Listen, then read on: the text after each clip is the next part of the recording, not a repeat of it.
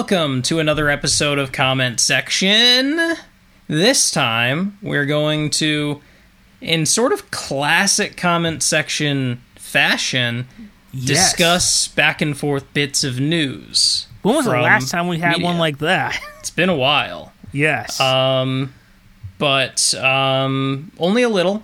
Not a ton to talk about today. Most of it was DC in the last episode. But after that, it's been a little while, and I guess we want to have fun on this show for once. So we're going to just talk about some pieces of media that we enjoyed quite a bit from, maybe the past several months before.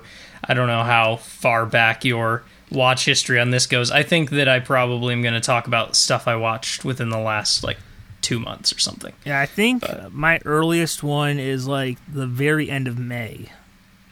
Yeah, I guess technically one of them I did start in May, but I've been watching it up till now. So. Oh, okay. So pretty much what we've been watching this summer. Yeah, our summer watch list. And you teased something that was an unusual category, right? So I guess we'll find out what that is. But first, let's get into the bits of news, because you don't want us to miss out on telling you what you need to hear. Oh, of course not. So, I guess I'll go first with this piece of news. We live in a time where there's so many superhero shows. We recently completed the Arrowverse. We have Marvel coming up with a new show all the time. But for us in the 90s, there was a time where there was one superhero show. And it came on Saturday mornings on Fox Kids. And that was the Mighty Morphin Power Rangers. And normally I wouldn't have some news to talk about it because it's been years since I regularly followed the show. I kind of stopped after 2001. And then I got back in when they had Jason David Frank come back as Tommy for a season. But I think it was it earlier this week or something? It was very recently they announced that David Yost, the original Blue Ranger, is coming back to be a main cast member in the upcoming season Power Rangers Cosmic Fury. That's right. So, Cosmic Fury executive producer Simon Bennett said, "We felt it would be a meaningful landmark for fans to have David return to the show in a significant role playing the mentor.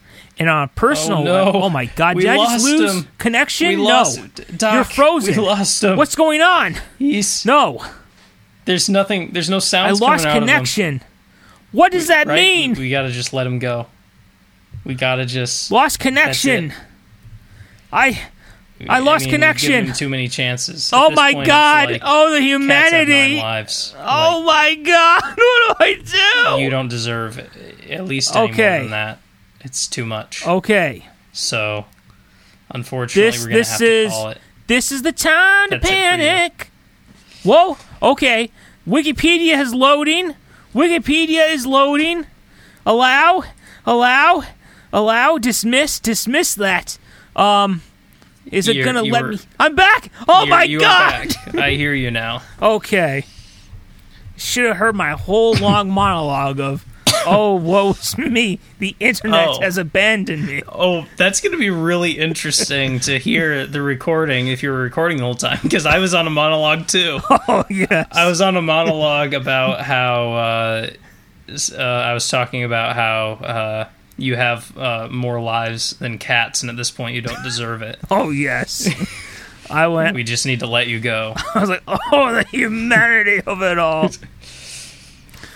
But yes, to get back to that, I'll just start the quote over, because I don't even know where I was. I had a little mini heart attack just now. Trying to be like, where's the internet? Yeah. All right, see? This right here, this is why I still buy Blu-rays. Right here. Mm-hmm. This is why earlier today I got Spider-Verse on the Flash Blu-ray. So this is why. Okay, so back to business. Cosmic Fury executive producer Simon Bennett said, "We felt it would be a meaningful landmark for fans to have David return to the show in a significant role playing the mentor. And on a personal level, it was a thrill to be working with the OG Blue Ranger. David's calm and positive spirit keep us all grounded and reminded us of the Ranger legacy we were striving to do justice to. So, one of the things that kind of made me kind of stop watching Power Rangers was, for the first 6 seasons, there was kind of a main continuity. And then every year kind of just became its own thing. And I was just like, I think after a while I kind of get the point and I'm done. But Billy was, that's the character you play, was Billy. He was one of my favorite characters on this show. He was up there in my top 3 of the original show with Jason and Tommy. And he's actually the only original cast member of the original 5 to be on the original Mighty Morphin Power Rangers throughout its whole run. So, also it is nice to see because, we did get a little bit of backstory. So he was on the 4th season, which was called Power Rangers Zeo. And there's an episode where he's kind of abruptly written out of the show, where he becomes old, and then he says goodbye, but the message is a little blurry, and it's clear it's not him voicing it. So, it was a few years ago, I think, David Yost, who was gay, talked about how he was experiencing homophobia on the show, and that's why he left. So, to have him come back all these years later, he was also in the 30th anniversary special they did on Netflix, which was awesome. And he, along with Zach and what was her name? Was it the character Charlie? It was the Yellow Ranger's daughter who kind of took up the mantle because her mom died in the show. But Billy was one of the strong characters in that one special, and it's really great to have him come back, especially because the actor who was on there for so long had such a negative ending to his time on the show, so it's great to see that. So, you have never seen the show, I'm assuming. So only bits. No. Oh, only once, did you say? No, only bits. Oh, okay. What do you think after 30 years to have, and it is the 30th anniversary of the show, and it's also rumored that this might be the final season, because there's talks that they may reboot it to make it more for adult fans, but if this is the end, Billy is in my opinion, such a great choice to kind of wrap it up, and it does bring some continuity. It also does show that he will actually be in his original costume, fight alongside the new team. So, as someone who has never watched, was only seen bits and pieces of the show, what do you think about having an original cast member come back for season 30? First of all, I didn't know it was just going this whole time. That's something I didn't know. There was a bit of a cancellation between when Disney ended it and Saban kind of brought it back, but it is 30 years. Wow. But that's gonna be at that point when you do that many seasons, it's like doing stuff for the fans and the legacy of the show has almost got to be part of it. So, because that's a long legacy of a show. So, to have a good throwback like that and an honorific, it'd be pretty touching. And I don't even have the emotions for it, but it'd be pretty touching. Oh yes, but Billy won't be the only familiar face to come back on the show. I believe it happened last season. Again, I haven't kept up with it in a few years.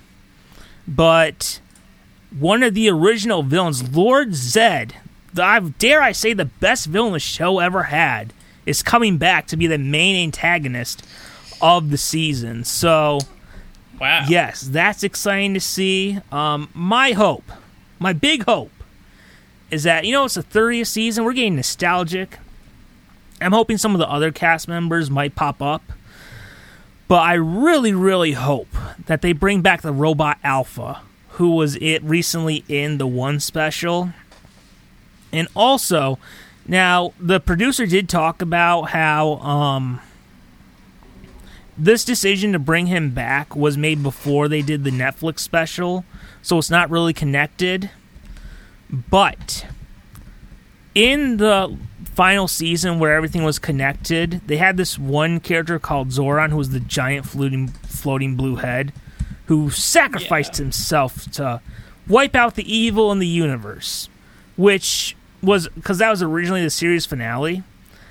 And, you know, we've had multiple seasons since then, so it's not like it was that great a sacrifice. So, and, you know, the Netflix special was about him trying to bring him back, so it makes you wonder if this is the end, and especially because one of the villains he sacrificed himself for came back. Maybe they could bring him back. I mean, they don't have the one actor who did it most of the time, Robert Mannheim, I think it was. I think that was his name, who voiced Zordon most of the time, but they do have the original one from season 1, David Fielding, still around, so maybe. So, you know my hope is? What? My hope is, look, we have X-Men 97 coming out soon, and I believe this season of Power Rangers is coming out, like, fairly soon. I would love for X-Men 97 to come out fairly close to when this new season of Power Rangers comes out, so we could have like a whole Fox Kids thing. We got Tiny Toons back too, so right. And if like the upcoming Batman Caped Crusader show is like Batman the Animated Series, even more like Fox Kids, so that's true. Yes. It's all coming back. Yes. You know, I felt old when I saw someone on Twitter said it shut down 21 years ago yesterday. Ooh, wow. Yes. You know what? I didn't even, because I kind of stopped watching Power Rangers after 2001, I didn't even know it had shut down until a few months later, and someone told me. I was like, what? No. Fox Kids? That's not gone. And then I found out, and I felt robbed. I felt like there was no closure. Yeah. And which is why it was nice, because in the age of the internet, I found out when Kids WB was going to end, and I made sure to enjoy it. Because, you know, the difference between Fox Kids and Kids WB was that Kids WB actually had some shows I wanted to see at the end, versus Fox Kids really didn't. Yeah. Yes. I do remember I recorded the last day of Kids WB. Oh, wow. It was an event. Yes, it was. Yeah. I mean, that is a big, big, sad moment. Yes. So you have to send it off right. Yes. So, yeah. I haven't watched it in years, but I'll watch this season because it is a sequel to to the era I did watch, so. Yeah. And then you get, a little closure on the era that you did watch. So that's all I had for that, if you wanted to move on to your... Yeah. This coming October 5th, and it's not all dropped at the same time. It'll run throughout October. 9 episodes, it looks like. I've been highly anticipating, after early last year's first season, I think one of the only truly incredible live action comedy shows, that just brand new live action comedy shows that exists right now, Our Flag Means Death. The pirate show that pulls at your heartstrings and has a wonderful crew of characters. Had its first season earlier last year, and it was definitely a situation, as I'm sure I talked about in our upcoming special, but it definitely ended with a finale to that first season that made people go completely feral. They were just like, I need closure to this more than I need anything. And so, if there was not going to be a season 2, people would have rioted in the streets. It wouldn't have been that big of a riot. But this second season, we'll see where that big cliffhanger of an ending of the first season takes us. We got, again, a teaser trailer and some promotional photos. So, in these promotional photos and teaser trailers, I can tell that they very clearly left some things out intentionally to keep mystery going. And it doesn't tell us a whole lot about what's actually going to happen in it. So I don't have a lot to say. But in less than a month away, it's honestly becoming one of my favorite shows. And I rewatched it just within the last few days, the whole first season. So I'm all ready. Yes. Maybe you would know for sure, but didn't they just announce, like, yesterday that season 3 is it? I don't think, if you saw that, it came up some, I could definitely see that being the case. What was it called again? Our Flag Means Death. That note didn't pop up on anything that I was researching. I thought I saw that it was going to be there was going to be a season 3, and then that was it. It's interesting. I definitely see this as a show that doesn't need to run super long. Maybe that was another show.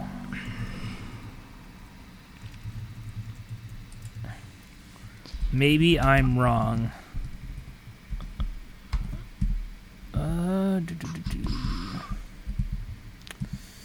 I'm not seeing anything just on Google News, so maybe that was just a rumor I saw. Yeah. See, you know what really sucks? Elon? What is up with this bullcrap of giving everyone blue check marks? Who just pays for it? You can't trust anything anymore. Blue check marks are given to the people who grovel at the feet of the creator, and that is what it means now. Yes. So you can't tell. It's a broken website. It could be just a rumor, but I actually did stumble upon at least one article that is just like the creators hope to end the series after 3 seasons. I haven't looked into it enough. It seems like a rumor. I don't know where that... I haven't read if there's like a specific quote or something that they're referencing, so I don't know. It could be just some like random person online just like, I have a scoop. Let me share it, Internet. Yeah, that happens. But honestly, I think that would be my recommendation. As much as I think it's such a great show that, like, if it just went on for season after season with pirate adventures, like, that would be great too. But I think that 3 seasons seems about perfect to cover all of the drama going on in... just to kind of do this particular story, this one arc. If they were to do any more seasons, you'd have to find an entirely new arc. Oh, yes. Or set it, because it's set in the past, right? Isn't it like Bluebeard and all that? Yeah, it's 1717. Set it like 100 years later or something? Yeah, I mean, that at that point, it would be almost like a new version, a reboot with new pirate characters. But yeah, it's great. It's got just enough of a hint of that New Zealand dry kind of humor of like Taika Waititi and Rhys Darby, and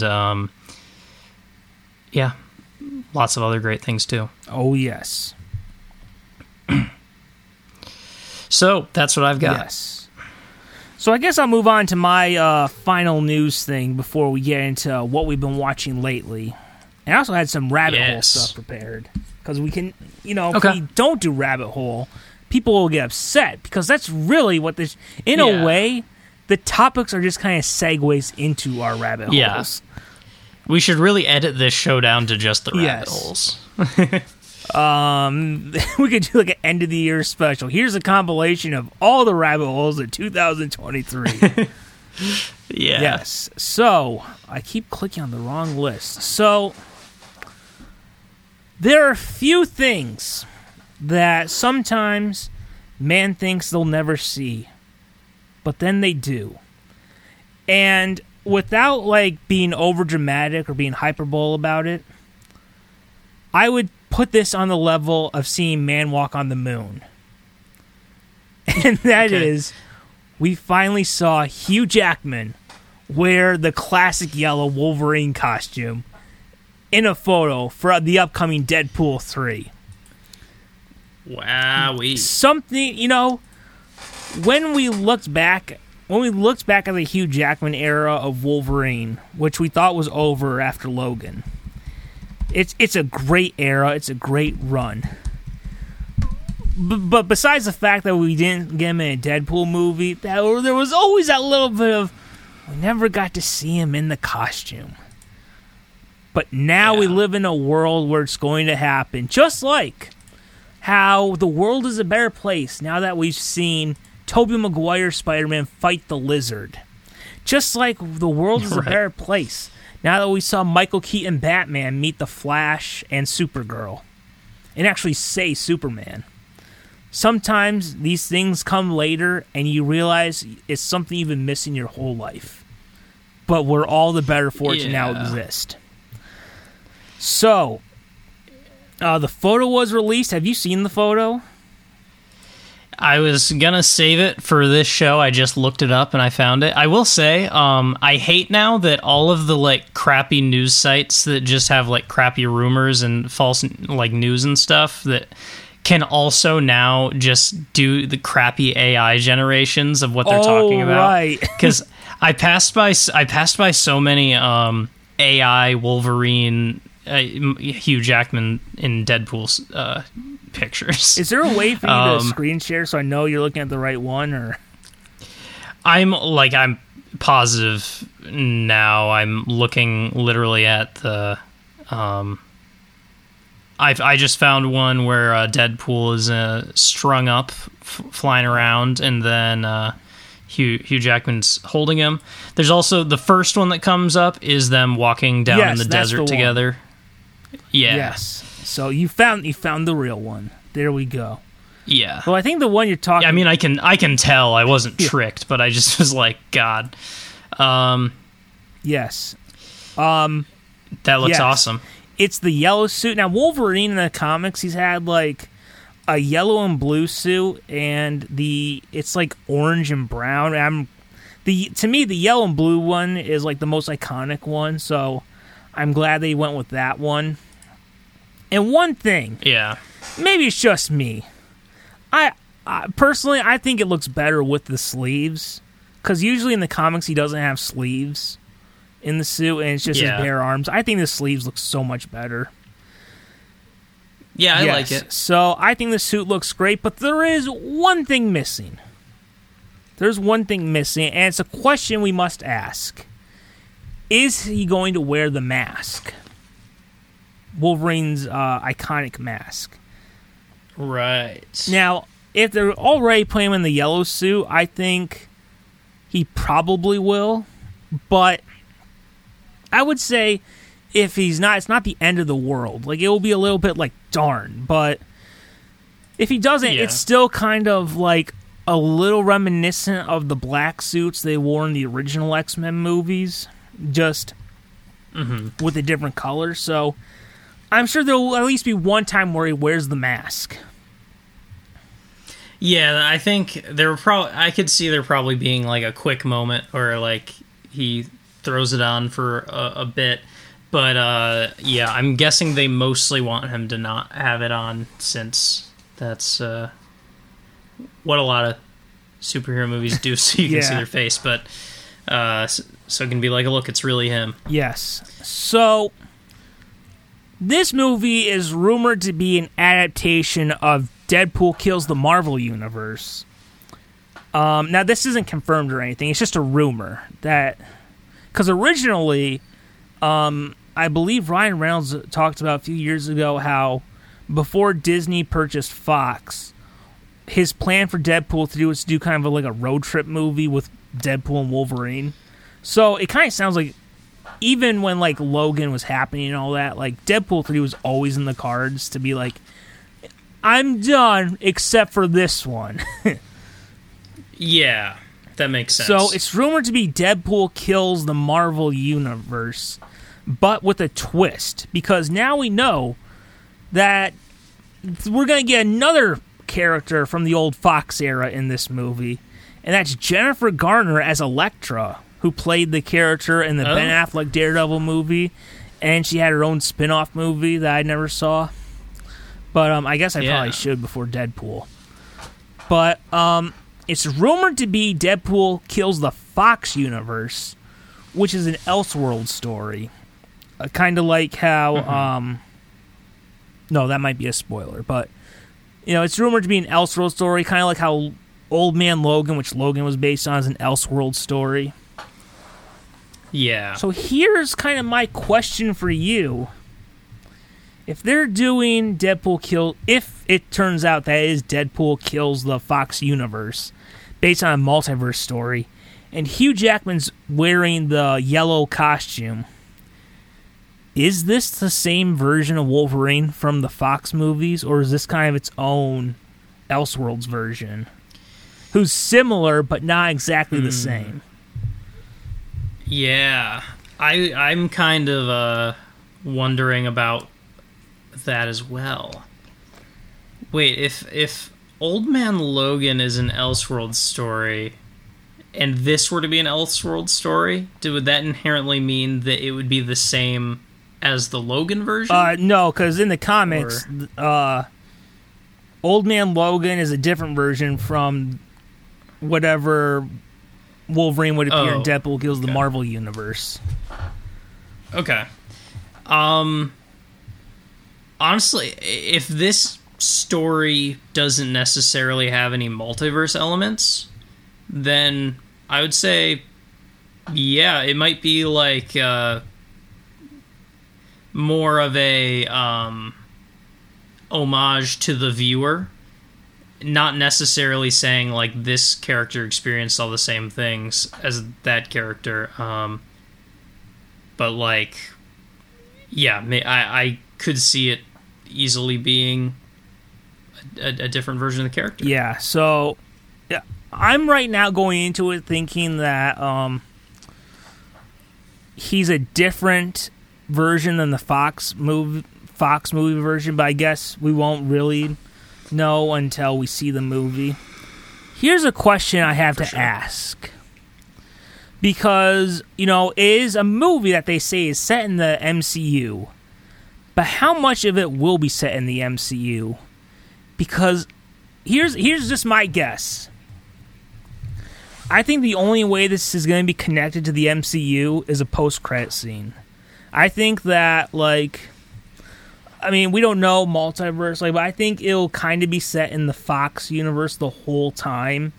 And then my guess is that, like, post-credit scene, you'll see something like literally Deadpool in costume walking from the Fox set to, like, the Disney set. Or maybe he goes to Disneyland and he hears, like, the Snow White, like, someday my prince will come, and he's wearing, like Mickey ears, and maybe he, like, goes, he's, like, walking, and he wants to go, like, into a line for a ride, and he, like, pushes some kid out of the way or something.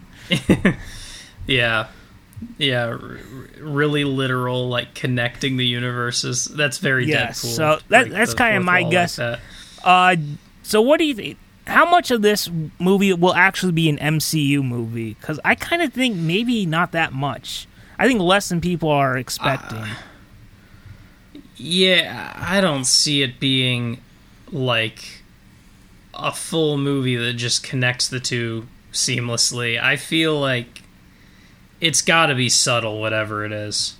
Like, just sort of a way for fans to kind of go, like, oh, okay, I see how they connect, like, logically, but that it doesn't really impact the story that much. Or, here's just another idea. Or it ends, very end, post-credit scene. It ends with, sometimes you start theorizing, you get excited about your own idea. What if, like, Deadpool and Wolverine, like, the whole movie is set in the Foxverse, and then, like, some portal opens and they get sucked through or whatever, and then they're just, like, standing in a building. They're just standing somewhere, and they're like, where are we? And you hear a familiar voice saying, Mr. Wilson, Mr. Howlett, because that's Wolverine's real name, James Howlett.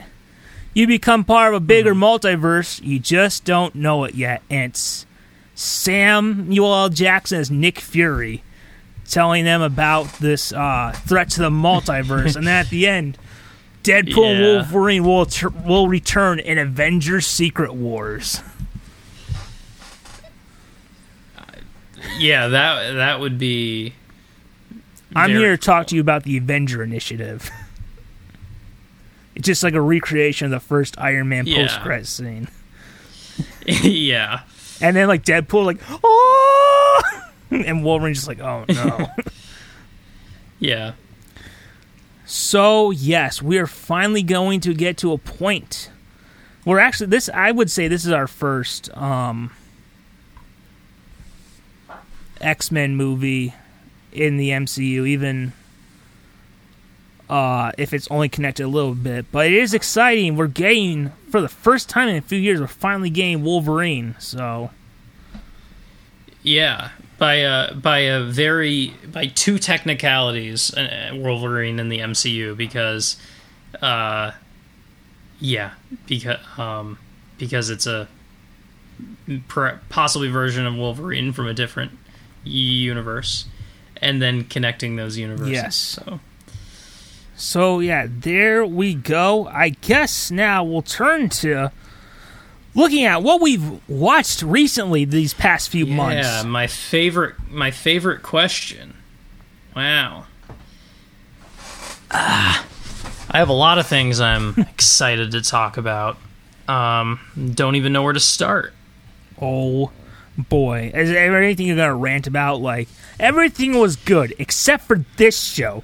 This show, I invested 8 hours of my life, and it turned out to be a giant steaming pile of crap. I mean, I saw some bad things, but I think I just left them out of You're this. not like, see this Netflix? This is me on the phone canceling my subscription. Yeah. You just lost a customer. Yeah.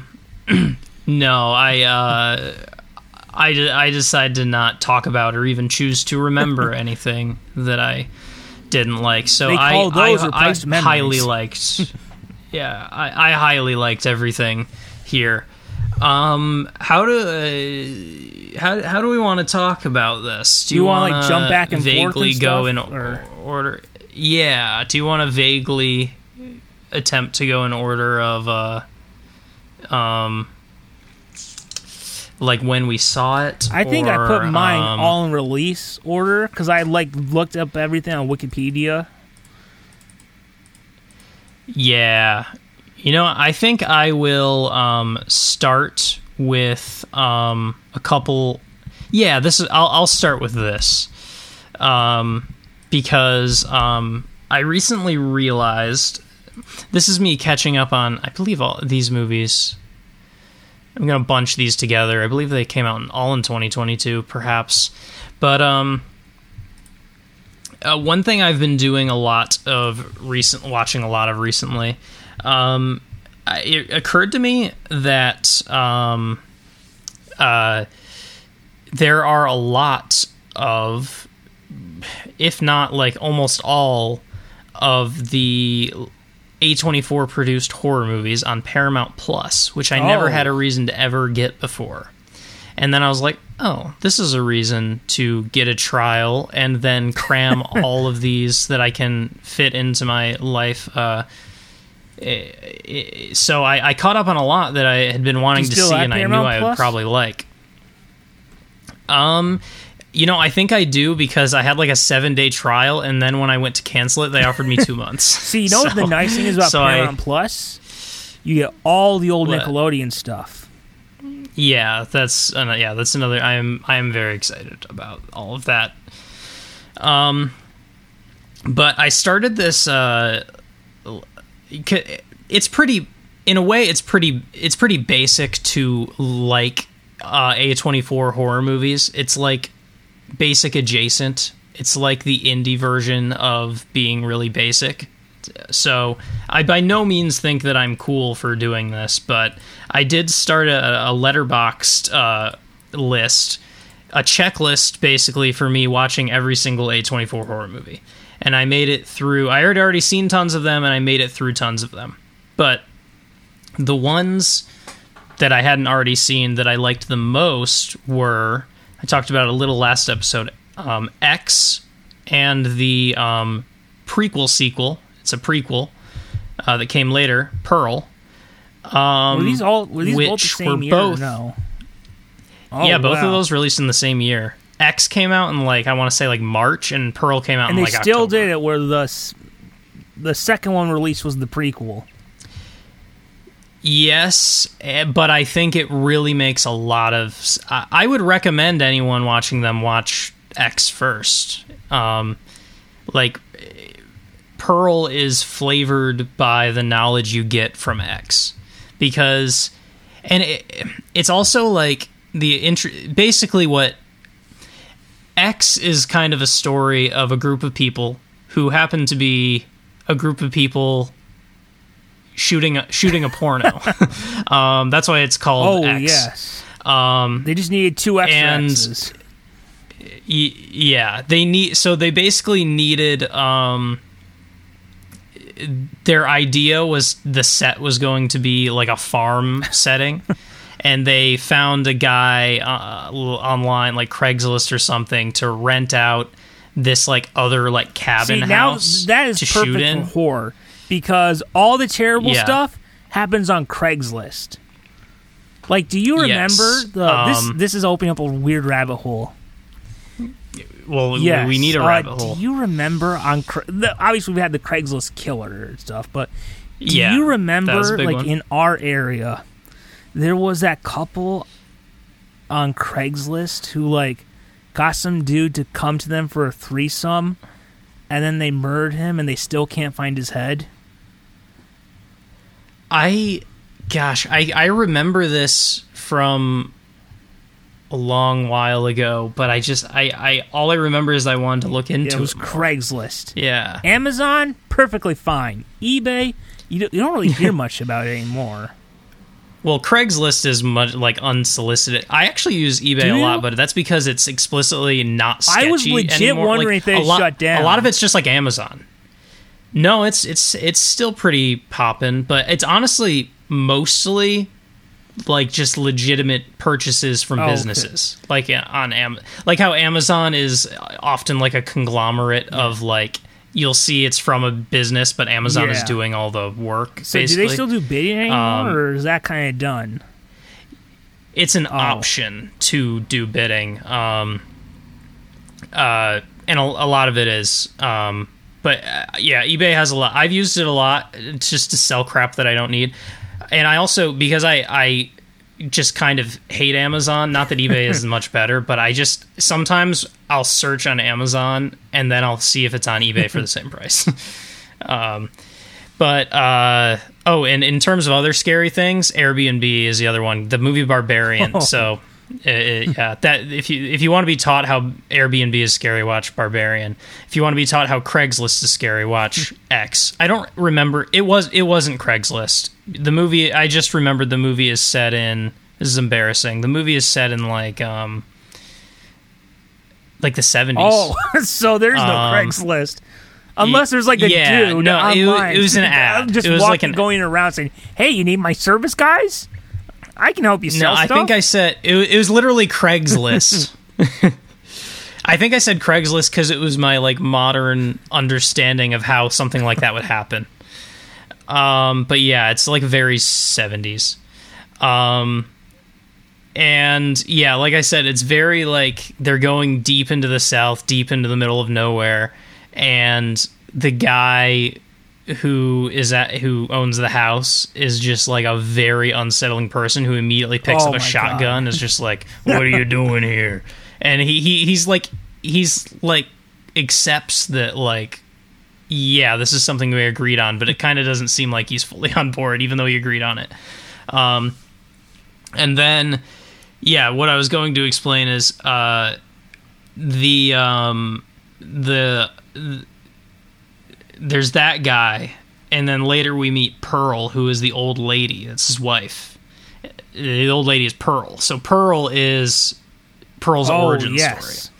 And you'll have to see X to understand why one would focus on Pearl so much for the prequel sequel.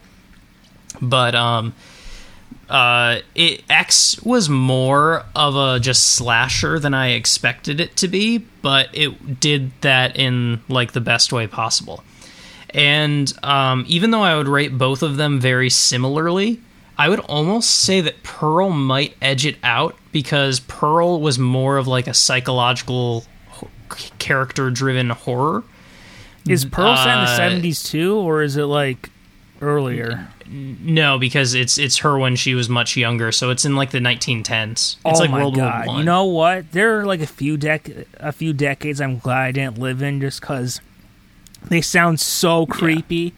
The like 1910s. That's one I'm glad to. 1890 to 1910. That's time to avoid. Yeah, that's where you're approaching Victorian, and that's when everything's haunted.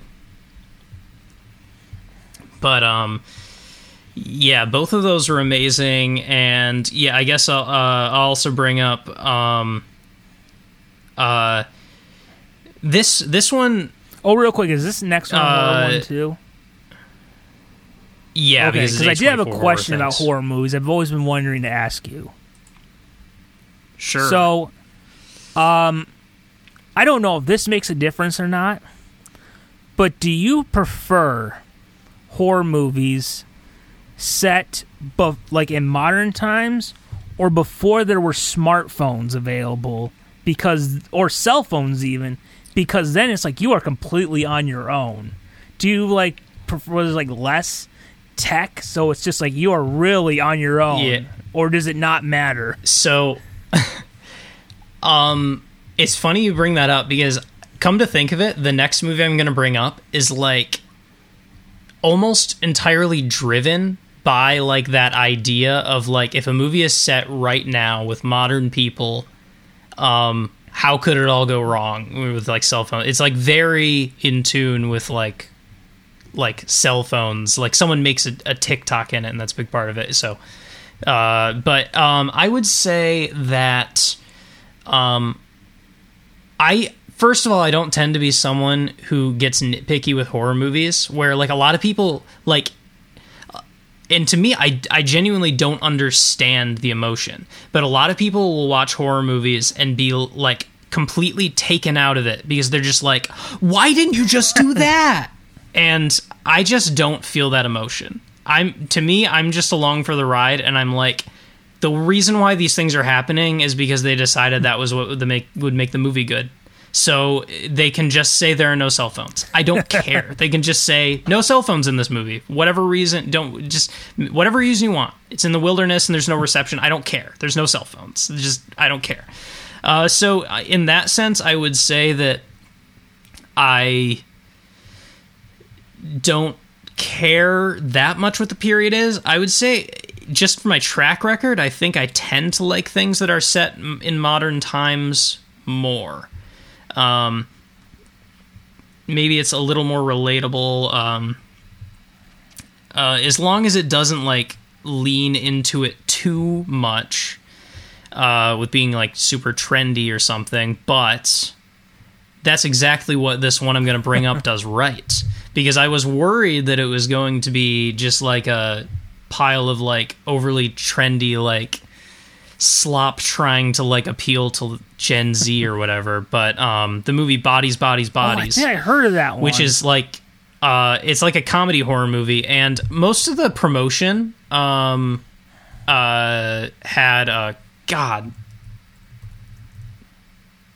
why Pete Davidson. Yeah, Pete Davidson. He is in it. He's not like the main character or anything, though. In fact, he's not. I would call maybe one or two people the main characters, and it's not him. But he was in a lot of the promotion, obviously. But it's very much like a horror comedy. And so I thought it got such incredible reviews that I was like, okay, I'll probably like it. It's probably well done. But I think I expected it to be more of just a silly comedy with a horror theme than it was. Because I have to say, this is genuinely one of the most just tense movies where it's just like an hour and a half of straight, like interpersonal tension, people screaming at each other, and like you never know when someone's gonna like snap, and like they're getting so mad at each other and no one trusts each other. It's like pure paranoia for an hour and a half that like genuinely left me at the edge of my seat more than many other horror movies that I watched this summer did. And I thought that was amazing for a movie that is in many ways a comedy, because the characters are like parodies of... The characters are basically like parodies of people you would meet, kind of annoying people you would meet in real life, who are kind of in the younger generations or whatever. But it was... yeah, it was fantastic. So yeah, I would say those are kind of my three favorites from this binge that I watched. So oh yes, I believe I rated all of those 4.5 stars out of 5 on Letterboxd. Okay, yeah. Yes, I don't have a Letterboxd. Sometimes I think of doing it. Yeah, it helps me a lot to just remember what I've seen. All right, so I guess I can bring up something I've watched recently, and alas, it's something I've brought up on this show since the beginning, since we launched it back in 2017, and it may be one of the last times I mention it because this franchise has now come to an end. And this year was the final season of the CW's The Flash. And now I still have 3 episodes I haven't seen. And this season's a bit hit or miss. But there were 2 episodes that were really important. And actually, this was like one of the few final seasons where the series finale was not the most important episode to get right. But, right. So,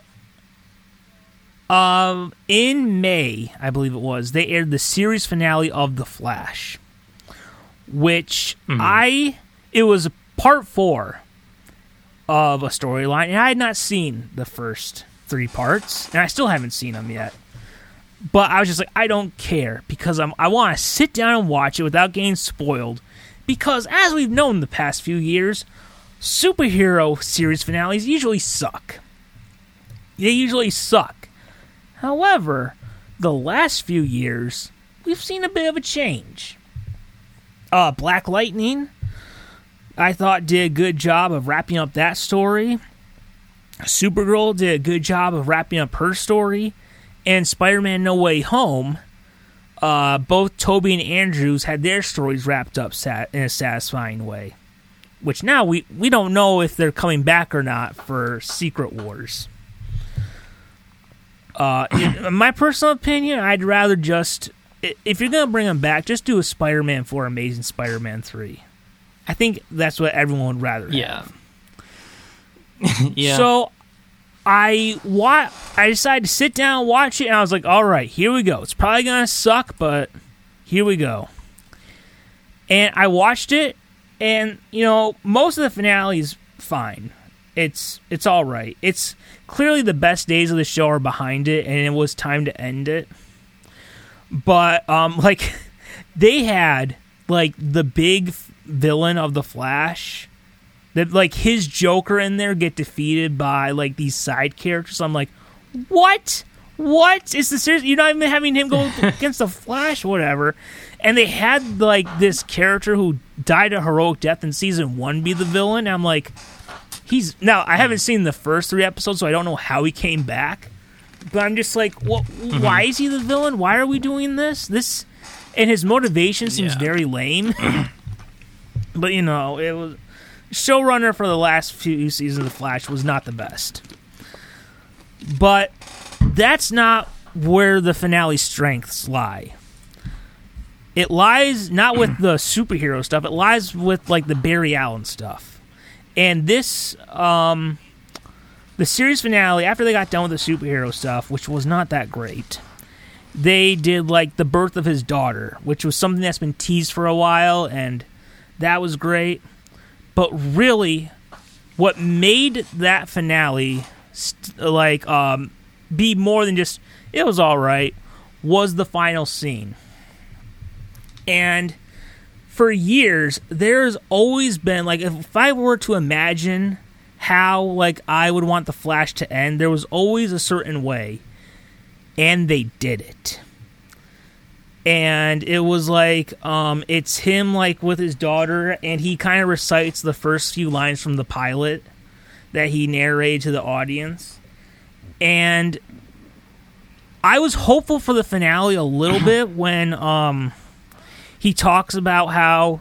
Because, a lot of times when superhero stuff is coming to an end, people are always just like, is he going to die in the end? Is he going to die? Or is he going to retire? But Grant Gustin talks about... And look, showrunner Eric Waltz wasn't a great showrunner, but he did understand endings. Because he talks about, like, here's how I wanted to end the show. And Grant Gustin, who played The Flash, agreed with him. And this is why it always drives me crazy about, like, some superhero finales where they just retire or die. It's like, he talks about how, like, the nice thing about the Flash finale was, the show ends, but these characters don't cease to exist. The show's over, but the story continues.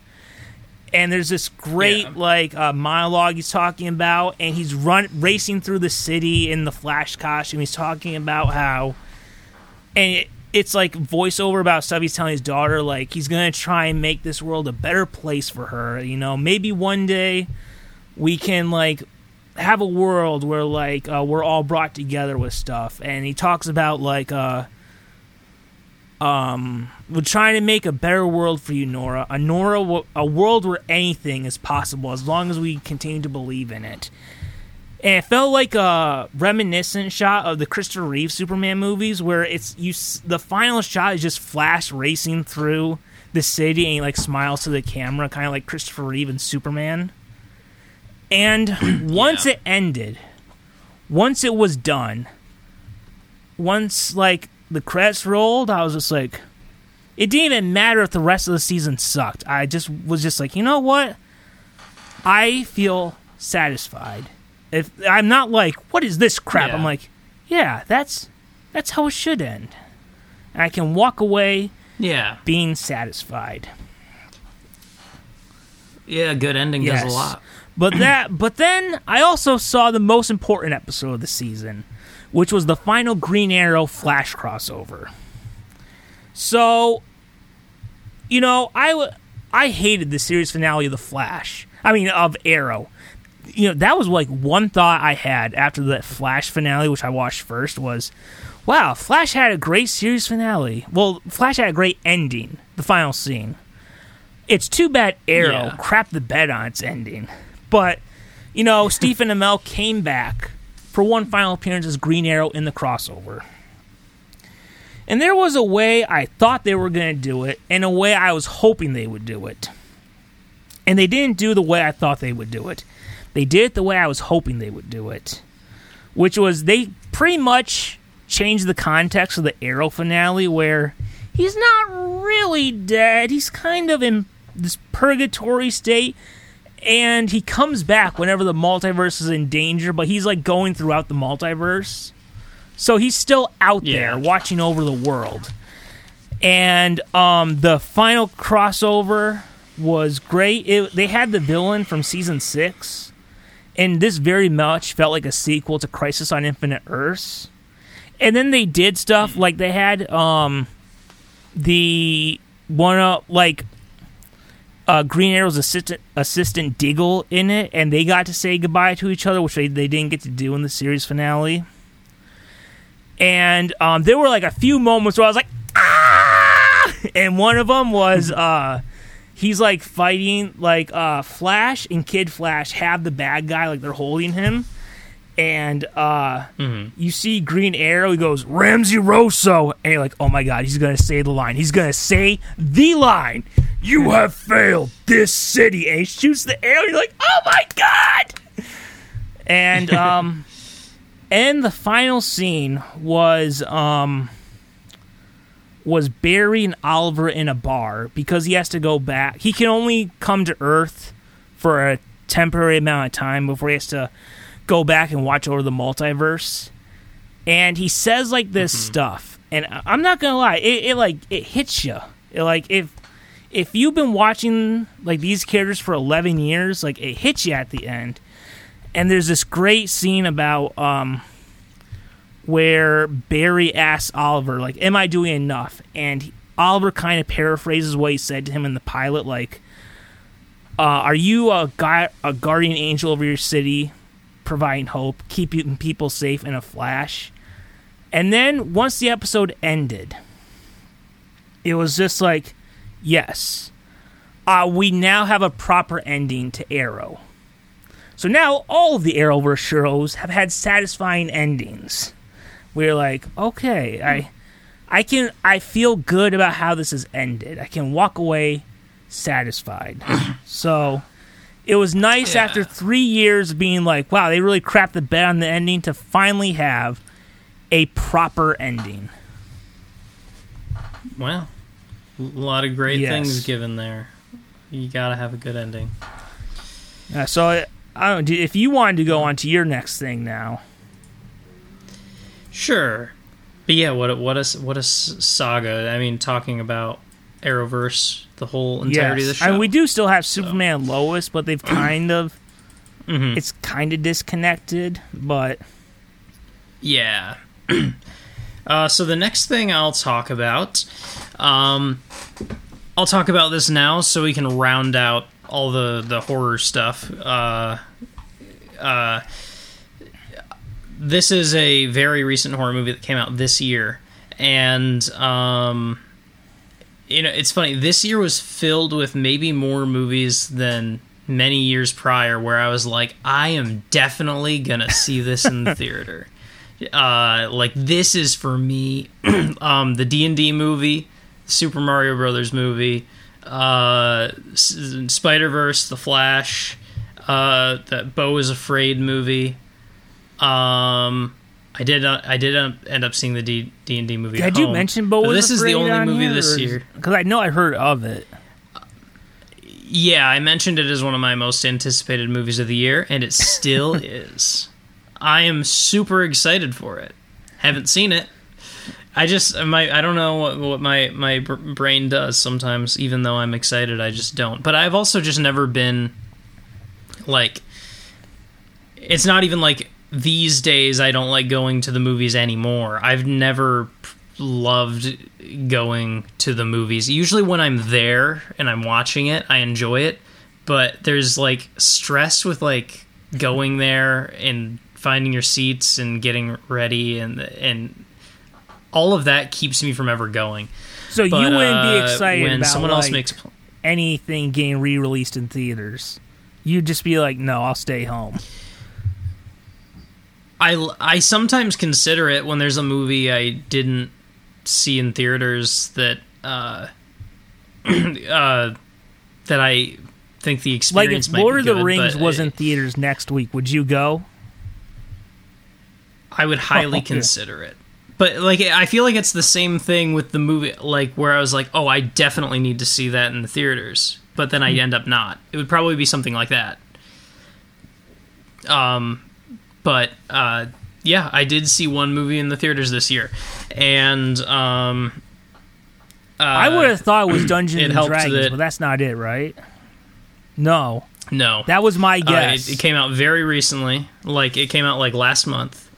And I don't even know if you've ever heard of it, honestly. It was talked about a lot. There was a lot of promotion, and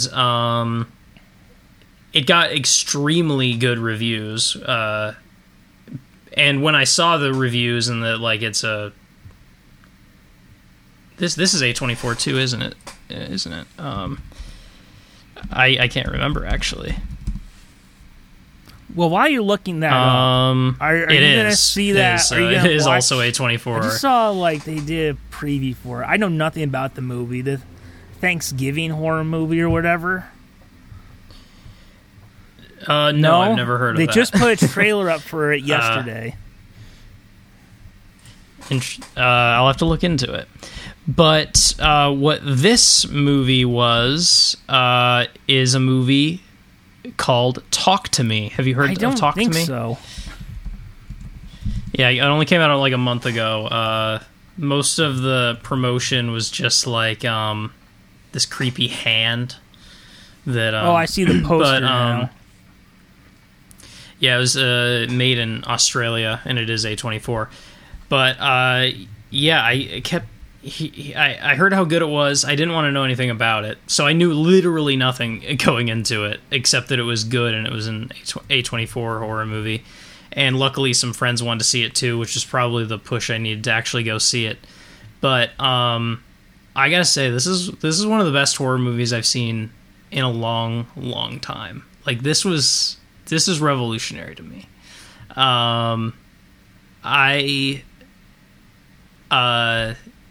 And probably enhanced by going to the theater. I don't know how to like explain. Yeah, I mean, I think a lot of people are thinking that it's a truly exceptionally good horror movie. And it deals almost completely around like teens, mostly like 17, 18-year-olds, I think, but in a way that like every single person doesn't come across as like a child actor or something. Every single person is an incredible performer, and I don't know how to explain that. Just like this is like a horror movie that just has like creepy but kind of incredible vibes.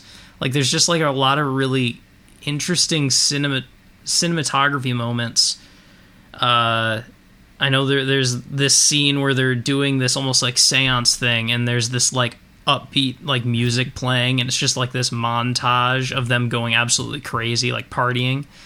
And I would like that's happens towards the beginning, and I was just like, wow, this is different. This is like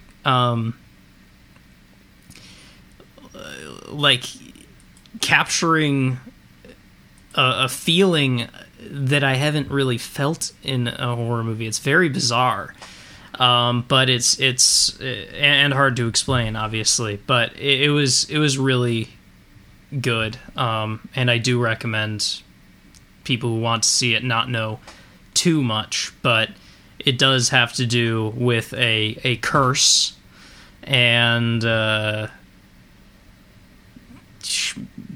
like sort of being possessed by things, but in a unique way to where it doesn't feel like a lot of other possession horror movies.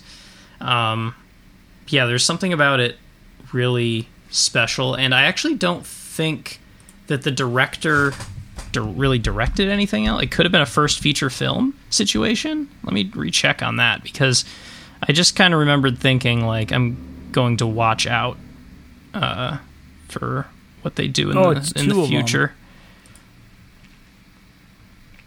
Two brothers. I think I heard that they're from. They made YouTube videos. Oh, right. Yeah, I kind of remember hearing that. This is their first feature film. Yeah, a great first feature film. $63 million on a $4.5 million budget.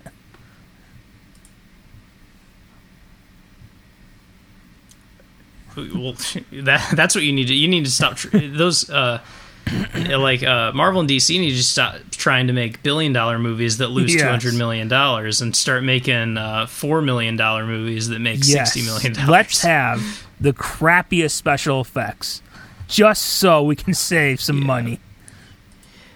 But I mean, with $4 million is enough to... I know the amount of special effects in Marvel movies changes that significantly, so I know it's not the same, but, like, at least with the amount of special effects that are in this movie, they're all incredible. I think I read somewhere or heard somewhere that, like, in 2019, like, we had the Avengers Endgame and the Joker movie. Like, Avengers made more money, but Joker was, like, far more profitable. Yeah. Yeah, that makes sense. It's interesting. But yeah, that was my, so far, maybe only movie I saw in theaters this year. And yeah, I'm catching up, but we'll see what my top. You're not going to go 5 see the Taylor Swift concert movie? Ends up being, but I didn't know that was a thing. But it has broken pre-sale records that were held by Spider-Man No Way Home and Avengers Endgame. I bet. I mean, that doesn't surprise me in the least. But hey, we'll see my end of the year list. You know she's not going to be there, right? Like, yeah. Like, I don't know why they're, like, selling tickets, like, early so fast. Like, it's not like there's spoilers. I guess they want to make sure they get to it, but... I mean, it's working because it's selling out fast. It's so... Well, it's so people can get them before they sell out. Have you ever watched anything on... Do you watch Peacock a lot? Not a ton, but I definitely do. Oh my god! So there's a show I watch a lot on Peacock. Every commercial break is that Taylor Swift Capital One commercial. Have you seen that one? I think it's where she plays a bunch of characters from her music videos. Like like I know it's starting, and I'm so sick of it because it's been playing all the time since February. So I'm fairly sick of it. Wow. And you see the girl just like at a store going, and she sees Taylor Swift, and Taylor is just going to all these random places, and everyone just stops and stares. Oh, okay. Yeah, I haven't seen that. It's not a bad commercial. Yeah. I'm just kind of tired of it after several months. Every commercial break. Yeah, I would be too. Yes. They also play the Nick Fury Capital One, or not Nick Fury, Samuel L. Jackson Capital One commercial a lot. I have seen that. It's always weird to see him with two eyes now. You're like, get some depth perception. There we go. He can finally drive a motorcycle again. Is that is that a thing? Like, could you drive a motorcycle if you only have one eye? I mean, it seems like you should need two eyes. I don't know. I've never heard that, though. Now I'm starting to wonder if that's just a rumor I heard. Although, isn't it true, like, to be a pilot, you need to have, like, perfect eyesight? Yeah, you can't be colorblind, I know. I'm pretty sure you need... 20/20 vision? Yeah, like nearly 20/20 vision or something. There are a lot of things that disqualify someone from being a pilot. Yeah. I mean, I hate flying in general. Like, it's one of, like, in my opinion, it's one of the worst experiences. So, to choose as a profession, I don't know how someone would just, like, I'm going to go on a plane all the time. Yeah. Some people that's why you always got to be extra nice to flight attendants. Because if I don't want to fly this one time... I'm sure that they don't want to do it all the time. Or maybe they're just numb to it by now. Yeah. I'm sure they are. All right. So, I guess I'll go into something real quick. Although, I did tease a little bit. I could mention a few new thing that I haven't been able to before. Instead of what I've been watching. You know, just a quick thing. I'll also pair it with another thing. Because, we are the comments section, but, this isn't the thing I was teasing, but sometimes we like to read, too. We are literate. Yes. Yeah, we can read. Those classes that taught us how to read, for the most part, worked. So, this is a quick thing. Right now, I've been going through the Frank Miller Dark Knight universe again. So I started Superman Year One, and now I'm going through Batman Year One again. I was just like, you know what? It's been a little bit. It is time to go through these again, like Batman Year One, Dark Knight Returns, the sequel, or the Batman and Robin book that everybody hates, but I think is pretty good. Yeah. Oh. Although it works better if you binge read it versus if you read it like month to month. There's like some stuff where you're like, what? And then the next issue you're like, that makes sense now. Yes. I see. So just a quick shout out to that. But recently I finally got up to the times. Recently, over the summer, before I found out I had to buy a whole new laptop because the battery's going bad, I finally upgraded from a PS3 to a PlayStation 5. Yes. So I can finally say what I've been playing. And there's two things. I actually beat the story for both of them recently. Two things I've been playing a lot. And one of them is the 2018 Spider-Man game. Yes, it's 5 years later, and I finally got to play it. And I'll be honest, I thought people were overhyping it because I saw the trailers and stuff, there was a lot of stuff from the recent comics I don't like. Like Mr. Negative is a character from the more recent run that I just don't like. But and I thought it was going to be more like the comics I don't like. But it was actually kind of like the Arkham games, which was like a whole celebration of like Spider-Man. Like, I honestly didn't know Doc Ock was like one of the two main villains of the game. Like, it had stuff from the Sam Raimi movies, stuff from the Andrew Garfield movies, stuff from the Stan Lee run, Brian Michael Bendis' Ultimate Spider-Man run. It was like the ultimate tribute to Spider-Man. It is, I can say, outside the Arkham games, it is my favorite superhero video game. And it's one of my favorite Spider-Man adaptations. Like, I mean, yeah. There is like, one of the last scenes of the game, which have you had it spoiled for you? Or I probably haven't had that spoiled. I've watched it. I've watched it played a lot, but I can't say that I know the story well enough to where I think if I played it myself, I'd still kind of be new to me. Real quick, just so I know for spoilers, have you seen Across the Spider-Verse? Okay, then no. I won't say that was that was in that long list. But yeah, you know, even though you know what, one thing I love about new video games, you can play in the movie costume. Yeah. And look, some people will have the PS4 or PS4 because I had it remastered for PS5. They put that Spider-Man on a pedestal, and that's nice. But for me, he wasn't the PS4 Spider-Man. Most of the time, he was Tobey Maguire's Spider-Man. And I'll be honest, even though we just saw him in No Way Home, whenever I saw those cinematics and it was him in the Tobey Maguire costume, I was like, oh, it's Spider-Man. Oh, yeah, because, games these days, it's not like, oh, that polygon kind of looks like Tobey Maguire. It, like, legitimately, games these days are often, like, really crazy with the visuals of faces, especially. So, just like watching, being like, wow, this feels like it could almost be Toby a few years later or whatever. But it was great. Yeah. And I'll mention the other video game.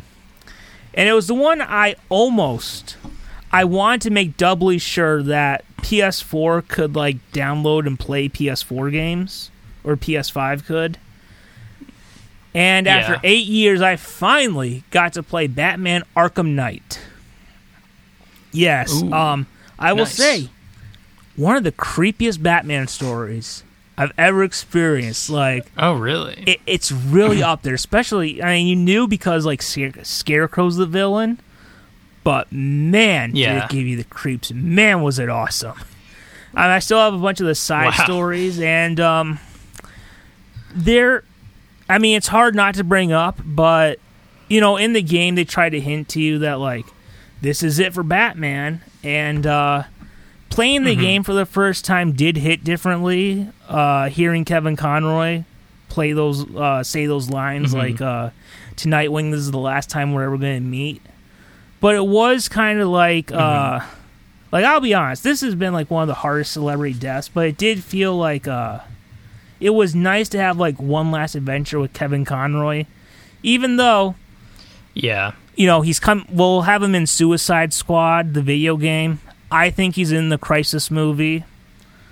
But that was great. And a way to get even more nostalgic was, most of the time, I never played him in the Arkham costume. No. Most of the time, it was in Michael Keaton's costume. And that even added more to the nostalgia. Like, honestly, when I was playing it, and again, we just had the Flash movie, which had Michael Keaton as Batman, but without spoiling it, I don't know how you can look at that and say it's the same version from the Tim Burton movies. Like, it's very clearly someone like the Tim Burton Batman who lives in an altered DCEU world. But playing Arkham, I know that we've had other stuff that had Kevin Conroy in it afterwards, but when I was playing it, it felt like, it really kind of felt like a wrap-up of the animated series era, the Tim Burton, Joel Schumacher era. Like, I was just like, wow, even though, we had other stuff, but it feels like a nice kind of finale to an era, even though it wasn't a finale. But, and I was really glad I got to, like, experience it the first time when the Flash movie was happening. There's one thing I gotta say about that game. I will say it's my second favorite of the Arkham games, but there's one thing that really drives me crazy. That puts it a little bit below. I've never experienced a Batman story where he relies this much on the Batmobile. Like, this was the first one where you could drive the Batmobile, and boy, did they really force it in at some parts. Like, they have this thing like a Riddler storyline, which is a pain to try to get through. And I'm just like, by the way, I gotta say, for me, like I've said, the Batman, overall, I liked it. I can't get upset with Matt Reeves over the issues because, he really went for it. You can tell he really tried. But boy, is the Riddler version much better of what they were trying to do in the Batman. Than what they were trying to do in the Batman. Yeah, I get you. I haven't seen it, but that's interesting. It would be interesting to compare. I believe that the Riddler in here could, like, put all the puzzles and all that. When Riddler was like, when we saw Riddler after he got unmasked, I did not believe he was that same character who could, like, do all that stuff. But my God, for someone who loves the mind, he's so obsessed with the freaking Batmobile in this game that it's so unrealistic. I'm just like, what? But other than that, Arkham Knight, what a great one. So, wow, finally moving up. Finally got the there. Gaming world. This isn't one of the things I was going to bring up, but since we are bringing up video games, I'll quickly say, I haven't tried a ton of new video games this year, but this year did contain, I can honestly say, and I know I'm a person that uses a lot of hyperbole, but this year had two of the best games I've ever played come out this year. And they both put every other game that has been released this year to absolute shame. In fact, I tried playing other new games after playing them and was just like, it doesn't feel the same anymore. I think other games are ruined because of how good these are. But I'll say the first one, which is the one I'm playing that just came out, I've been playing now, that a lot of people are raving about. And I think it's like one of the highest rated games on Steam ever at this point, maybe in like the top 10. Baldur's Gate 3. I've heard so many people bring that up.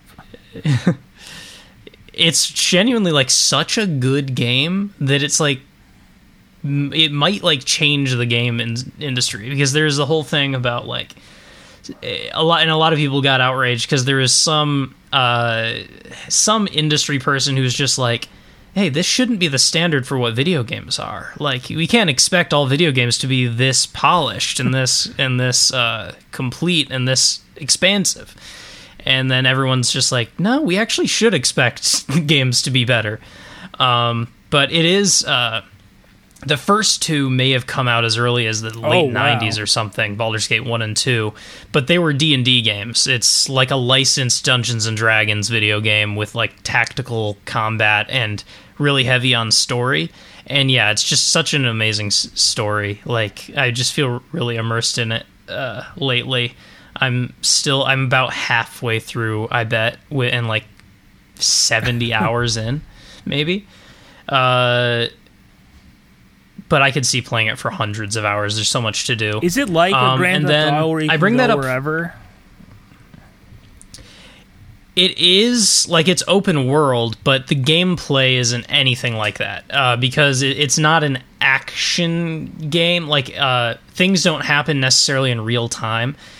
First of all, it's like top-down, like bird's-eye view kind of thing, where the character's kind of smaller and you're clicking around on the map. Almost like RuneScape back in the day. Like, yeah. You click on the map to go places. And then you can, like, search things, and, like, when you interact with things, a die will roll, like in D&D, but you're in the game. And then whenever you reach combat, it goes fully into turn-based mode, which a lot of people have mixed opinions on. I've always been a huge fan of turn-based combat games, even more than, like, action combat, but that's just my taste. I like the strategy of that. But whenever it goes into combat, it goes fully into a turn-based mode where every single monster and every single one of your characters has a turn, and then you go on your turn and move around the map and attack things. But that's kind of how real D&D works. It kind of just feels like playing D&D, but in a video game. Or is it just kind of like it's heavily influenced? No, it's like licensed. It's like licensed. It is official D&D, but it is not from the D&D company at all. Yeah, it's from Larian Studios, and it's made in like the UK, and D&D is by Wizards of the Coast, and it's made in the US. But and I bring that one up first because, as amazing as that game is, it isn't even my favorite game of the year. Because my favorite game of the year, I might have found my new favorite game of all time this year. Because it's the new Zelda game, Tears of the Kingdom. It's immaculate. It's genuinely like I played it in May, like the whole month, and then almost the whole rest of the summer, I was just like trying to play other video games, and like, no, nothing's the same, man. You can't reach this high that often. Because like Breath of the Wild was like one of the most highly acclaimed video games of all time, and I think this is better than Breath of the Wild, like pretty easily. So I would have said my previous, maybe tied at this point, or we'll see how Tears of the Kingdom holds up. But I always said my favorite video game of all time was The Wind Waker, which is another Zelda game for GameCube. That's a throwback. Tears of the Kingdom, yeah, I've always said that's like my favorite game of all time. I love the open world sailing the ocean. And this has like a lot of... This almost feels like the sort of more Wind Waker-y version of Breath of the Wild. So I think that's why I partly like it so much. But like, man, it's just... I was lost in it that whole month. It's such a good game. Oh, yes. Do you prefer... I don't know if you mentioned it before... Do you prefer like playing like on a console or a computer? I generally think that I'm more of a console gamer. I mean, for the past few years, almost everything I've been playing has been on the Switch, and that's mostly, what most new games I've been playing have I've only been playing them once they get released on the Switch, which isn't everything. So I haven't kept up on most like AAA titles. But I do think I am still quite a big PC gamer, though, but more when it comes to like certain games that I just think work better on a computer, which usually is more like tactical sort of games that like sometimes like feel more like a board game or something. Yeah, a lot of like top-down stuff where you're like navigating a map, which is what Baldur's Gate is like, or like a Sim City or like building kind of game, like with that kind of stuff works better on PC. So yeah, stuff like that I like to play on PC for, and I did recently get a gaming laptop for a pretty good deal, so I'm able to, do a little more than I would be able to on my Mac. Oh yeah, I remember I tried to play Arkham Asylum on my laptop, and I was like, I don't like this. I don't like this one bit. Yeah, I don't know. A lot of people, it's natural to them, but with games like that, I personally hate called WASD movement. Oh yeah, which is when you put your fingers. I've always hated that. Having to keep one hand on the mouse and one hand over WASD. It's so unnatural to me, and I've played computer games like my whole life. But the computer games I play, I typically use the mouse and I click on stuff to do stuff. And every now and then I might click like a hotkey or something, like, oh, if you press 1, it does this. And so I'll mostly be clicking and then go bop. And that's kind of what Baldur's Gate is like. Because you're just clicking on the map, and then like every now and then I'm like, oh, I want to see what's over there. Let's nudge the arrow key over that way. But yeah, I just kind of feel like it's weird because I would say that like PC gamer type people swear by like first person shooters and action games need to be played on a PC because it's like more accurate. But like every time I've ever played any first person shooter or like a more action oriented game on a PC, it's such an awful experience to me. It's so unnatural to use a device for typing in letters and words and use it like it's a controller. I'm just it's a hot take, honestly, for most, but I don't really like it. So you know what, I also have to say, I bring it up a lot, but I think it's worth repeating. I love more how like more superhero games have embraced being like Grand Theft Auto, where it's just like, if you're Spider-Man, you're having a hard time going after like Scorpion, it's nice to just catch some guy robbing a grocery store or something. Yeah, I've always been bigger into open world games where you can like take a break from things. Because it didn't have that. It's always I got way. For $5 on the digital store, the Avengers game.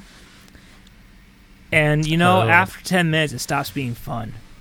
It's just like, oh, God. Yeah. Yeah.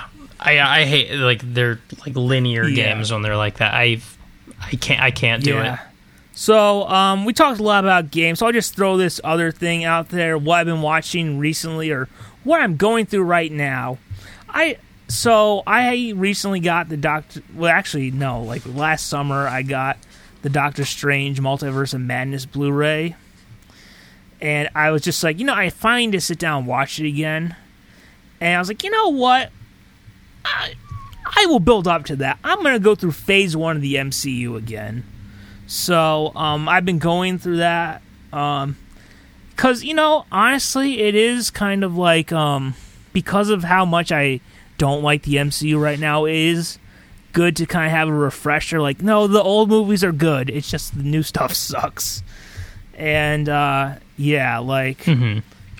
gone through Captain America so far, Iron Man. And you know what? Honestly, I think one of the things that's hurting the MCU besides the fact that Cap and Iron Man are gone, just themselves are gone, is that those were really like such grounded characters that kept it fresh. Like, yeah, Captain America and Iron Man, like, kept it grounded, like, in between when you would see, like, Thor's stuff. Like, right now they've got Eternals, and they've got Thor, and they got Doctor Strange, and really the only grounded one you have is, like, Spider-Man. And even then, that's been a divisive series, besides the third one. And in the third one, I mean, it was necessary. They went full multiverse with it. But, I mean, the first two acts are still pretty grounded. Mm-hmm. So, yeah, before we get on to your what's next, or not, what we've been watching, I just, I don't care if it's a hot take. People talk about MCU should have ended after Endgame, and I can understand that sentiment, but I still say No Way Home is a better ending for the MCU than Endgame would have been. Yeah, I would at least allow it to go to there, according to my taste. But yeah, I can move on to my thing, and I won't talk about this too long because I don't have a lot to say. But I did finally see the D&D movie, which is one of my, or Dungeons and Dragons: Honor Among Thieves, which was one of my most anticipated movies this year, and I only finally saw it once it was available on streaming. Was that on Paramount Plus? A couple weeks ago or so. Movie. Yeah, it's Paramount Plus, I think. Actually, come to think of it, that's why I got the trial to begin with, and then the thing I realized is that, it also has all of these. But I think that my expectations were met, if not slightly exceeded, because my expectations were like, this looks like an enjoyable enough popcorn movie, that is inoffensive and it'd just be kind of fun, and like since I'm a fan of D&D, it'll satisfy that itch. I would say it went beyond that a little. Like, it was genuinely charming in ways that I maybe didn't expect. But it was really entertaining. It has everything you want. I realized something about it that's very weird. I said I wasn't going to talk about this much, but I just remembered that I had this thought towards the end of the movie that is so weird. I've never heard anyone say it. The movie kind of feels like the original Star Wars. A lot of stuff about it. One, they use a ton of practical effects of weird creatures. So they're walking around these new, exciting areas in like a fantasy land. And there are these like practical effects, like people in suits that look like weird creatures, and so that was one element. And it's a heist movie. The whole thing is a heist movie. And in the original Star Wars, they're trying to get into the ship and get the princess, and they're both kind of like part of the plot is a heist movie. So yeah, and other than that, like just a band of heroes doing that together. For some reason, I was like getting like, even if someone doesn't like Dungeons and Dragons, like if you think of it in the context of this being kind of like a Star Wars like movie, I think that's a pretty good way to recommend it to people, because that's kind of what it is. It's like no one went into Star Wars knowing anything about Star Wars. It was new. So even though there's tons of Easter eggs and stuff for fans of Dungeons and Dragons games and stuff, I actually found it to be kind of in that vein of like and also the first Star Wars movie is like not that deep. I would even argue that this movie is maybe a little deeper than the original Star Wars. I think most people would if they take a second to think about it, they'd probably agree with me, because that's kind of been established that the first Star Wars is a little more like we're going to create this fun little space movie without much lore yet. I just want to say on record, only one host said that. I'm innocent.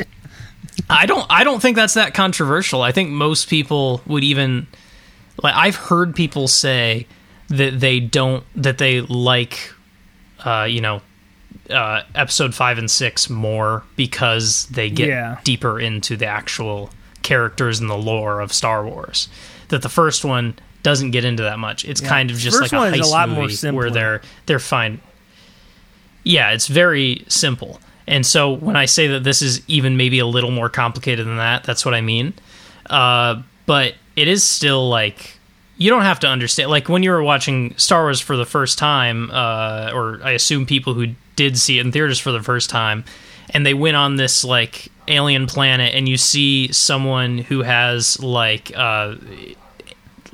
6 eyes or something, like big antennas or something, you're not gonna, question it too much. You're just like, oh yeah, it's a weird space land. So yeah, I can honestly recommend the D&D movie to anyone. Oh yes, it's pretty enjoyable. Yes. Did it flop at the box office? I think it may have. I think it's not exactly like, even though D&D is like more popular now than ever, it's still technically kind of a niche hobby. Yeah. But, I've heard so many... What is the Rotten Tomatoes score? Because I'm sure it's pretty high. Like, you get 91%. Oh, 91. Yeah, I was going to guess 80-something. Dragons. Yeah. I mean, it's like... It's such an inoffensive movie. It's hard for me to imagine someone not liking it. But yeah, I really did. I really liked it. So I guess I'll go into my next thing then. So, one of the first movies I saw this summer. Yes, because I was like, when did that awful Shazam sequel come out? That was March. We'll try to block out that movie. But one of the first movies. Yeah, yes. we talked about that on the show. One of the first movies I saw this summer was one that brought me back, Under the Sea. And that was the live-action remake of The Little Mermaid. And I have to say, I think of all the live-action Disney adaptations, this is the best one. And the reason I think it's the best one is because, like, one other one I really liked was the live-action Aladdin one. And the thing about the live-action Aladdin one was the stuff they adapted from the animated movie was great. Some of the new stuff kind of sucked. But the new stuff in The Little Mermaid was really good and added more to the story. So that was great. Haley Bailey did such a great job playing Ariel because she had to do both the singing parts and she also had to rely on facial expressions when Ursula took her voice. And I'll say, she's going to be in The Color Purple, which comes out around Christmas. If that movie is great too, I mean, she's going to be one of the breakout stars of this year. Like, she really crushed this role. Yeah. Melissa McCarthy was great as Ursula too. And yeah, now look, obviously it's not as good as the animated movie, which none of the live action remakes are as good as the animated movies, but this was a nice tribute to that Disney movie that kicked off that animation renaissance that we had from 1989 till 1999. So, yeah, I think it is the best of the live-action Disney remakes we've had. Yeah. Wow. Yeah, I mean, that's not something that I would expect a super high bar on, but sounds pretty good. So, I guess I can mention another thing real quick. Yeah, I've got two more things. I don't know. Did you want to go with your next one then, or? Sure, I can go on my next one briefly. I chose these last two here because they are the TV shows, seasons that I've watched. And the last one is last because it's the one I'm most excited to talk about. It's become something I watch a lot. But this isn't that. This is, I mentioned that Our Flag Means Death is like one of my favorite like current like brand new live action comedies out there. I would say the other one is this. I've talked about it many times. Yes. What We Do in the Shadows. Season 5 came out very recently. In fact, it ran week to week, and the last 2 episodes dropped on the same day, like last Saturday. And this has been, to me, one of the best seasons so far. It's almost been kind of like back and forth to me. I think every season is good, but there's kind of a unusual, I didn't hate it, but an unusual plot line in season 4 that made it a little unusual. Season 5 kind of felt like more back to,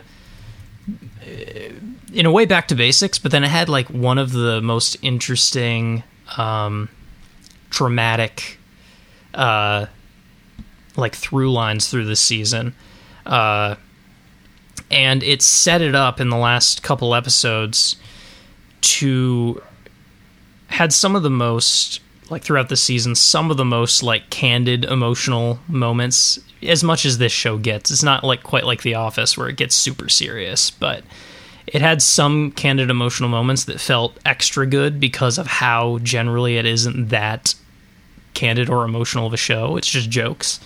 But I'm really excited for the next season because of the way it set up the next season, and I could almost see it being the last season. It seems kind of like it's building up to that, but we'll see. I haven't heard. Yeah.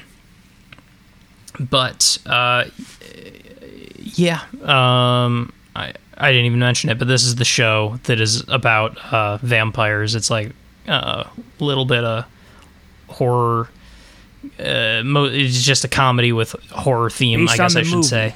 Yeah, based on the movie, and by Taika Waititi and Jermaine Clement, which they were heavily involved at creating the American like version of the show too. So yeah, a lot of people love this show, and I do too. It's definitely holds up to the movie. Do you watch the other What We Do in the Shadows show? The Wellington Paranormal? What is that? What is that? It says the series is a spin-off of the 2014 film What We Do in the Shadows, and the first television series in the franchise, with its lead characters, officers Minogue and O'Leary. I didn't know... Wait, I didn't know that this existed.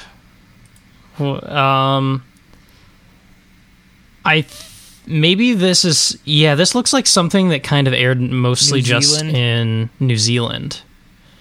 Yeah, that might be why I didn't really hear about it. But yeah, the movie had the scene with these cops, so I guess it's a spin-off of that. On the CW app. Yeah. Really? I mean, it looked like it was on Max, too. So, by the way, I had to say, I really like how if you Google a show, it gives you, like, here's where you can stream it to the side. Yeah, that's nice. That's been a missing feature from the internet in general for so long. It used to be so hard to find.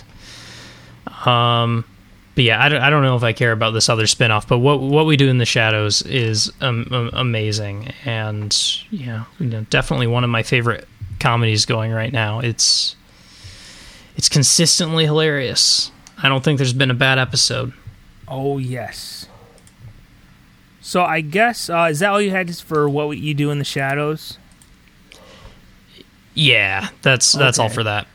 I have one thing I want to talk about, but I can combine it with 2 other things just so we're kind of even, and then combine a few. Okay. All right, so...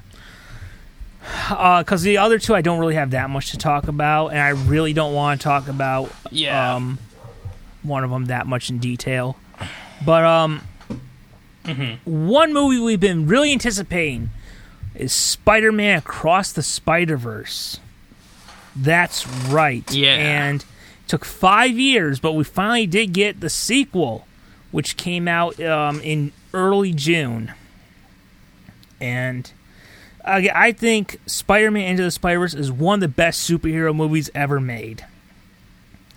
So, walked in with great anticipation. And I had to say, Spider-Man Across the Spider-Verse is alright. I, to be honest, was a bit disappointed in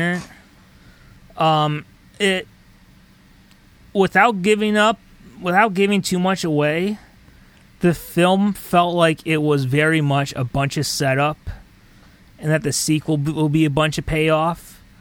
And I think, honestly, maybe it will be different once we see part 3, but I do think splitting them into was a mistake. I think whatever story were... Because honestly, the story they do in this movie probably could have been done in 20 minutes in the next one. So, I see. But it was great to see Miles. Obviously, Peter B. Parker was great again. He's not in a lot. There will be more, I think, in the third one. But when he was there, he was great. And I honestly, I thought you would have seen it, but well, I do want to see it soon, and maybe we could still do because I did just get the Blu-ray today, so I can kind of do my memory. Yeah. I will just say I'm going to be as vague as possible outside. This is something that if I were to spoil it for you, I don't think you would care, but I'm going to be vague as possible.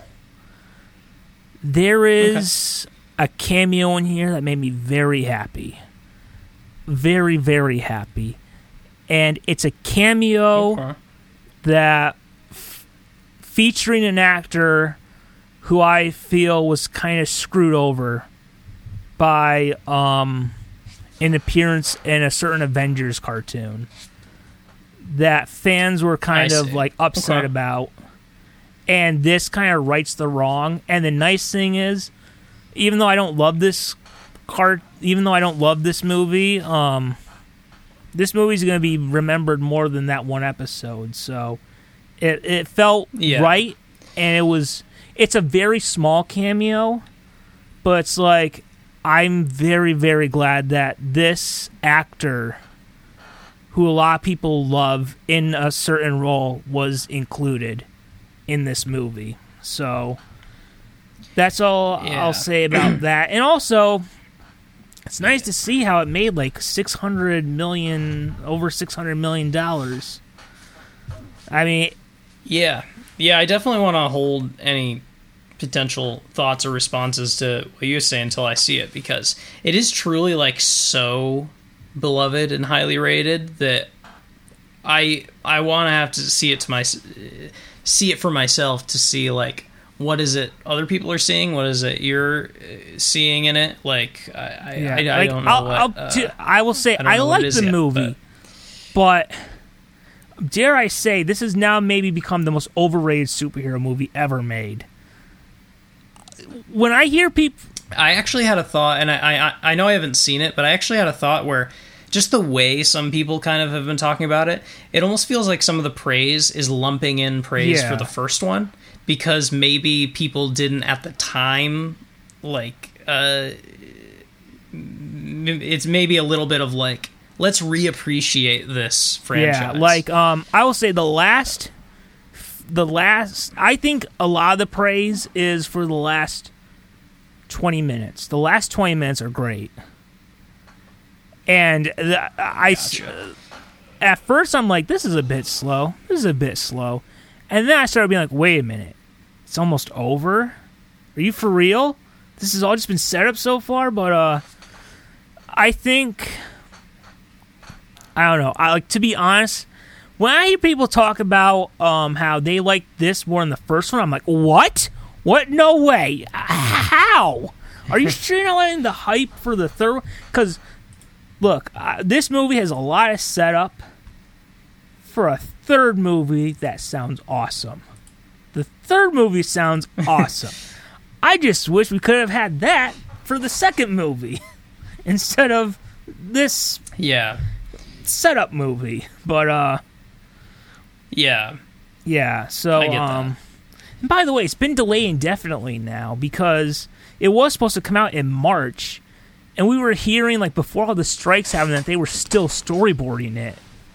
And it's like, have you animated anything yet? And there's been like talks about all this horrible like conditions that the animators had to go through. Yeah. So yeah. Well, I'll update as soon as I do see it. But I think something I may have to wrap up in the next 20 minutes. So we don't have a ton left, so that's not. So but yeah, I'll quickly say, but the movie I've been anticipating the most this year was The Flash. And look, there's a little baggage with The Flash because things are a bit different in context now that the DCEU is rebooting, specifically with Michael Keaton's Batman, because we were going to get him in more stuff. And you can't help after watching this feel a little robbed. And and when you watch the movie, it's like, clearly, if this was only going if he was only going to come back for one movie, this isn't the movie they would have done. But at the same time, I think it's the best DCEU movie we've ever had. I think it's the best DC movie since The Dark Knight. I love it. Wow. But again, I also want to say, number one, I don't know how you can watch this and think it's the same Batman from the Tim Burton movies. And I'll also say this, number two, right. His appearance isn't as satisfying as Toby and Andrew's. And I'll just say, and I almost debate about there's an idea of something I had if we ever were to do a Flash special about an experience about you see the Flash movie, you write down your thoughts, then you go watch the animated movie, which is basically word for word of the comic, and then you come back and see what your thoughts are of the Flash movie now that you know the comic storyline. Because I think if you know the comic storyline, it changes your viewing. But interesting. And I will say, if this wasn't a multiverse story, if Michael Keaton's Batman was Batman 3 and was the exact same thing, but it wasn't presented as a multiverse story, yeah, it would suck. But it is in context of a multiverse story, so it does change the context, and it's also just like this. Yeah, I don't know how you can be like, this is him, this is that version from, because there's so many just things that you're just like, well, this is very much more of a DCEU. But I do love living in a world where if we have a Justice League trilogy, if you look at BVS, Justice League, and The Flash, and it ends with Michael Keaton. But, best action scenes Michael Keaton's ever has, Batman. Some of my favorite Ben Affleck stuff. Supergirl was great. Ezra, even though Ezra's a terrible person, was good as a Flash. Although, if you don't like the Flash, if you don't like Ezra's version of the Flash, which I do like Ezra as Flash, but if you've never liked Ezra as Flash, you're really going to hate 2013 Ezra's, because oh my god, could he get annoying sometimes. If you don't like Ezra, present day Ezra Barry Allen, oh my god, it will solidify your hatred of Ezra Miller as the Flash, because sometimes you're like, Jesus. But also I will say one of my favorite Michael Keaton Batman scenes was him in the Batcave with Ezra's Barry, where he asks Barry why he wants to save this world, and Barry talks about because it's the world where his mom's from, and Michael Keaton gives this great monologue, and it's like one of my favorite scenes we've ever had with him as Batman. So try not to say a lot about The Flash because you haven't seen it. But I think it's great. I really enjoyed it. Also, went to see Indiana Jones with the Dial of Destiny. I will say I haven't really watched that much Indiana Jones. Like, for me, it's always been a franchise that was before our time. Like, whenever I see it parodied on The Simpsons, I was like, oh, that's from a previous era. But I will say, I thought it was pretty good. Like, I don't have a bunch of attachment to the character, but I think if you're a fan, that it is a very satisfying end for this character. Nice. So yeah, I guess I'll jump in and have you do your next thing then. All right. This is what I was excited to talk about because it has become my new thing. Back in May, I was looking for a new show to watch, and I decided to finally, after years and years and years of it being recommended to me and thinking it seemed like something I would like, I added a new sitcom to my roster.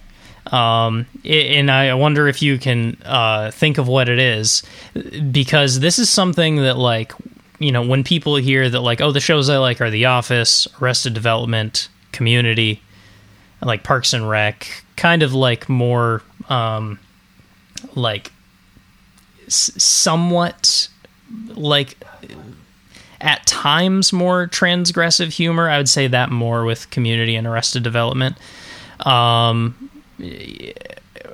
What do people... I forget, there's a term they call it for that type of comedy, but just kind of like, you know, not traditional sitcoms. Like, it's a little bit of a different, more off-color style of humor a little bit. That people always are like, oh, you like those shows, you must also like this show. And I'm like, I've never seen it. I've seen clips of it, but I've never seen it. And I finally decided to watch it because I did always think it looked very funny. And I have now I started watching in May. I've rewatched the whole show like 4 times, I think. I just put it on. I genuinely just, like, that's what I've been doing this summer, is rewatching that show over and over again. It's Always Sunny in Philadelphia. Oh, right. Yeah. Yeah. So, yeah. And I'll say the first season is whatever. I actually, come to think of it, I think I've skipped the first season every time I've rewatched. So I think I've rewatched everything from season 2, because episode 1 of season 2 is when Danny DeVito joins the show. And that kind of makes it start to feel more like the show at that point. But man, the show is still going. I finished it all right around when a new season came out. 16 seasons right now. Wow. But I finally understand many classic episodes and many, like, quotes that people would always say. I do think some of the best are around, like, season 4, 5, 6-ish. But I have to say, I truly don't think there's a bad season of the show. The entire thing. One, apparently. Well, that one's still good. That one's still okay. It's maybe my least favorite season, obviously. I think in some ways it's just easier to start from season 2, but it is still good. And it's only like 6 episodes or something. But very much like The Office, then. Yeah, it's exactly like that. It was kind of like a trial first season, then followed by a second season where they actually, like, got some support from the network and they found what the show was. Yeah, they basically did a stunt casting to make the show actually work, and it actually worked. Like, the stunt casting genuinely was what they needed. But because Danny DeVito is great in it. But all the way, like, some of I would say the only thing about the later seasons is that they become less consistent, where there are the first episodes that I start to be like, I'm kind of bored by this one, I don't care about this one that much, start to crop up towards, like, season 11 or 12. But every season overall is still really, really good. And in season 13, you get, like, genuinely one of the first and only, like, earnest moments in the entire show. Like, the only earnest emotional moment in the entire show, basically. No, there's 2. Because at the end of season 15, there's an arc where they go to Ireland, and that's very well done. But then I just finished watching the new season within the last few weeks, which was also very good. And then I started rewatching it again. But man, it's just like, it's one of those shows, you know, like where everyone is awful, obviously, kind of like Seinfeld and stuff. Everyone is such a horrible person that that's what makes it funny. Yes. Yeah. No one looks at Leave It to Beaver and is just like, this show's hilarious. Everyone is so just clean cut and friendly. Yeah. That's the thing. Like, you definitely to enjoy It's Always Sunny have to have some ability to separate. Like, you don't have to like these people. Like, you don't have to support anything they're saying or doing. They are just ruining everyone's lives that they had come in contact with, and doing schemes and shenanigans and sometimes borderline killing and torturing people. Like, I mean, oh wow, it is a bunch of degenerates, and I love it. Yes. So there we go. It's one I've been meaning to get to someday. Yeah, I will say, like I said, if you ever do, keep in mind, even though it is funny at first, that it starts to kick into gear more when Frank joins the show, and maybe even more towards season 3, because I would say maybe the best episodes of the show, in my opinion, the most famous one might be The Nightman Cometh, which is when they put on a musical and perform a musical. It's like the first half is them like stressfully trying to plan this whole thing, and a lot of like director and like actor based meta humor, and then the second half is them performing the musical, which is like one of the most famous episodes. Oh wow. And like the episode where they're wrestling and they all take on wrestling personas, and Danny DeVito's is the Trash Man. That's a great episode. And then in the later seasons, there's this episode where they all go to a water park that is, I highly recommend. And the one that I think is my favorite episode is... Yeah, it's a bottle episode, which is a lot of my favorite episodes of shows tend to be like bottle episode type things, where it's like a kind of a gimmick. But there's an episode where they the whole gang happens to go to dinner on the same night at the same place, and they all kind of like don't want to like fully acknowledge each other. Like this is our night, not their night, and they can almost not help it because they're so competitive that they like tensions start to build throughout the whole episode, where they're just like trying to passively aggressively do things to each other from across the restaurant. And that's one of the best episodes. It's hilarious. Oh yes. It's Always Sunny in Philadelphia. Yep. So I guess I'll quickly mention 2 things, and then I'll give a little shout out to another thing. All right. So did you ever see, I'm guessing you didn't see, Disney's Haunted Mansion? No. Don't do it. It sucks. That's too bad. Really bad. That's too bad. Yeah. It reminds me why most live-action Disney movies are total crap. Yeah. It's the super squeaky clean humor that isn't funny. Yeah. But yeah, it's just, oh God. I think I've mentioned it before with some things, but there are some things I watch where it's like the cadence of jokes, but it's kind of like they're just saying something. Like, oh, he just said a sentence. That's all that was. Yes, it wasn't funny. That's what I remember saying about the Grinch, Jim Carrey Grinch, where it was just a lot of it was just saying sentences in a weird way. Yeah. And I also, this is a really hot take, but I did already say it. I hope I said this to you because you like this movie, but I said that about the Christmas Story or whatever, where it was a little. It was. I don't think it's a bad movie by any means, but it was a little like the humor was just a little bit too, like, just kind of saying, kind of mundane things, but like in kind of a sitcom way. I get the appeal. Yeah. So, but yeah, there are some things where the humor is just a little bit. It's not out there enough for me. You want me to give a hot take on a movie recently that I watched? A classic, beloved movie? Sure, I'd love that. I'd love to balance out what I just said, because I know that what I just said is really a hot take. If you thought that what you said was going to get people upset, get ready. So recently, I watched E.T. Oh. Steven Spielberg's E.T. Yeah. And at the end, I'm like, It's E.T., more like E.H., Like, honestly, I don't really think it's that different from, like, any other cliche boy finds dog movie. Like, it just was, I don't see what's so special about it.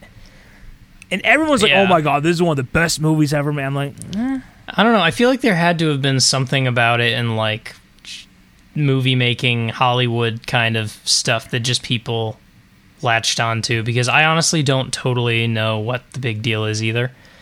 Have you seen it? I saw it as maybe even a couple times as, like, pretty young. Like, I definitely have not seen it since I've been, like, 10 or 11. Oh, okay. But I've seen it before then.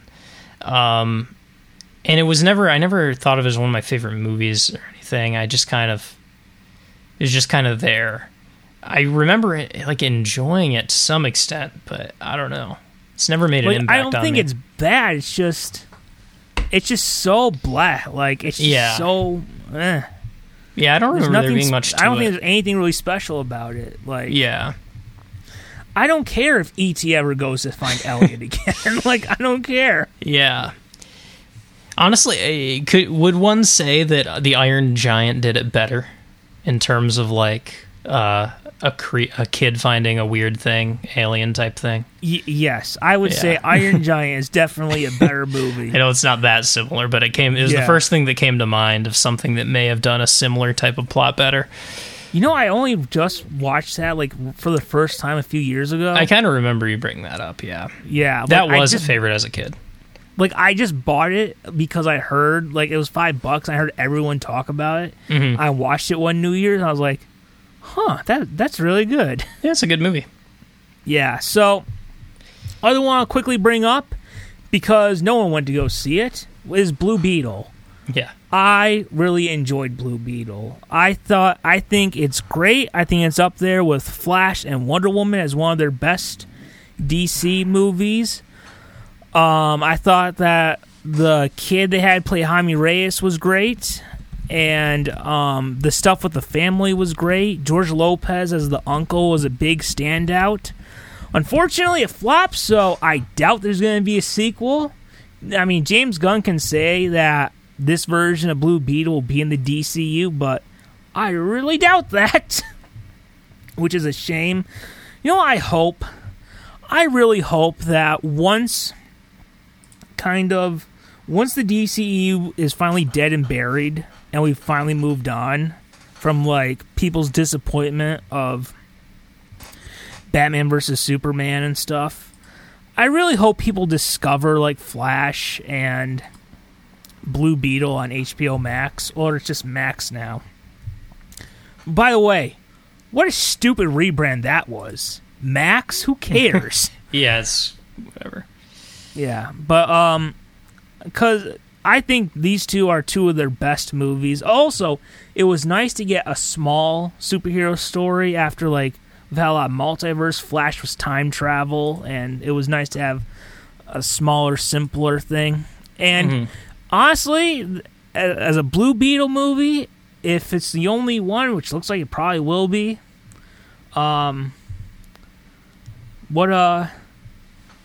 it fit in everything you could want. Yeah. Okay. Now, we've talked a lot about stuff we've seen this year, and I think we'd be remiss if we didn't mention the biggest movie of 2023, which you could be like, Mario. Well, it was, until Barbie came out of her plastic. Of course, yeah. And took the world by storm. So, I'll be honest, I did not think the trailers for Barbie were very good. I knew it was supposed to be a comedy, I didn't think it was funny. Yeah. And I went to see it, and it's not my favorite movie of the year, but it is pretty good. It is really good. Like, it takes a minute to get used to the style of comedy, because there's moments that are corny, and you can tell they're supposed to be corny. Yeah. But once you get a few minutes into it, like, it really works. And my favorite gags they would do were, like, they would cut away sometimes to, like, fake Barbie commercials. Like, what was it? It was, like, depressed Barbie, and it was, like, you'd see, like, kids playing with her. Here, be with Barbie. She eats ice cream and has a terrible day or something. Yeah. That was great. Margot Robbie was great as Barbie. It was pretty much perfect casting. Like, besides the fact that she can move her arms, she actually looks like Barbie. Yeah. Ryan Gosling was the breakout as Ken, and we all know now that we are all Kenuff. Yeah. Because Ken enough. Yeah. Honestly, when I first read that, this isn't a spoiler. It says on a shirt, "I'm Kenuff." Yeah, I know about that. When I first saw that, I thought I was having a stroke, because I'm like, Kenuff, what is going on? Oh, I get it now. Yeah. But yeah, Barbie, and it was actually a lot deeper than you'd think. Like, it did a great job balancing, like, humor, which for the most part worked, and the comedy also. Will Ferrell was great as kind of the head of Mattel, and a lot of people don't mention her, but I think it's important. America Ferrera did a really good job playing this one character who really grounds it, like, because Margot Robbie and Ryan Gosling are playing these very wacky characters, but America Ferrera is the one who really grounds it. Like, she's the human. She's kind of like the audience, seeing and experiencing this kind of weird, wacky world of Barbie. So, yeah. Look, the trailers are not very good, but once it comes on Max, I'd say give it a shot. Yeah. So, I mean, luckily I don't think I fully saw one of the trailers, but everything I've heard about it and everything I have seen about it, I think it looks pretty good and enjoyable. Like, I'd enjoy it. I think it's definitely on my list. Which, yeah, it does look pretty funny. The one thing I would say is it takes a minute to get used to the style of humor. Yes. I mean, I think I'm ready for that. Yeah. Yes, so guys, there we go with what we've been watching lately. So, real quick, how much time do we have left? Just a few minutes, probably. All right. I mean, would you be good with like 2 or 3 rabbit holes? Sure, yeah. Sure. All right. Let's see. Okay. Here's a thinker for you. What year was important for you with entertainment? Is there like a specific year that was important for you when it comes to entertainment?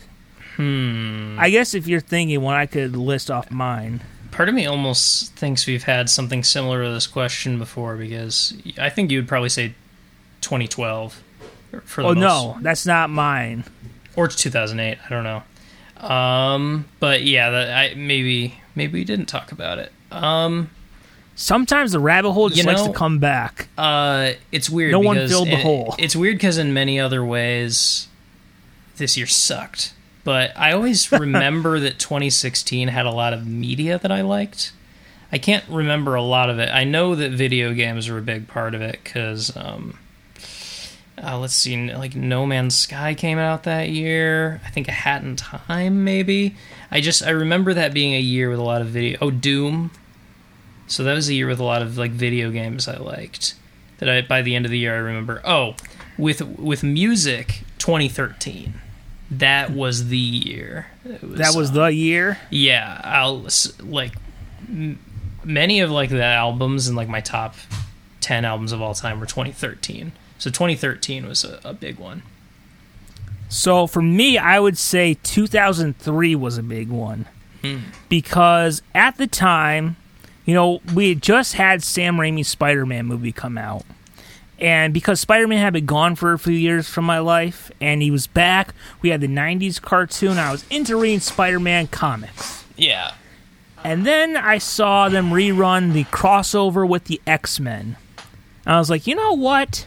I like Wolverine. I like this Wolverine from this crossover. Let me sit down and watch a episode of X-Men.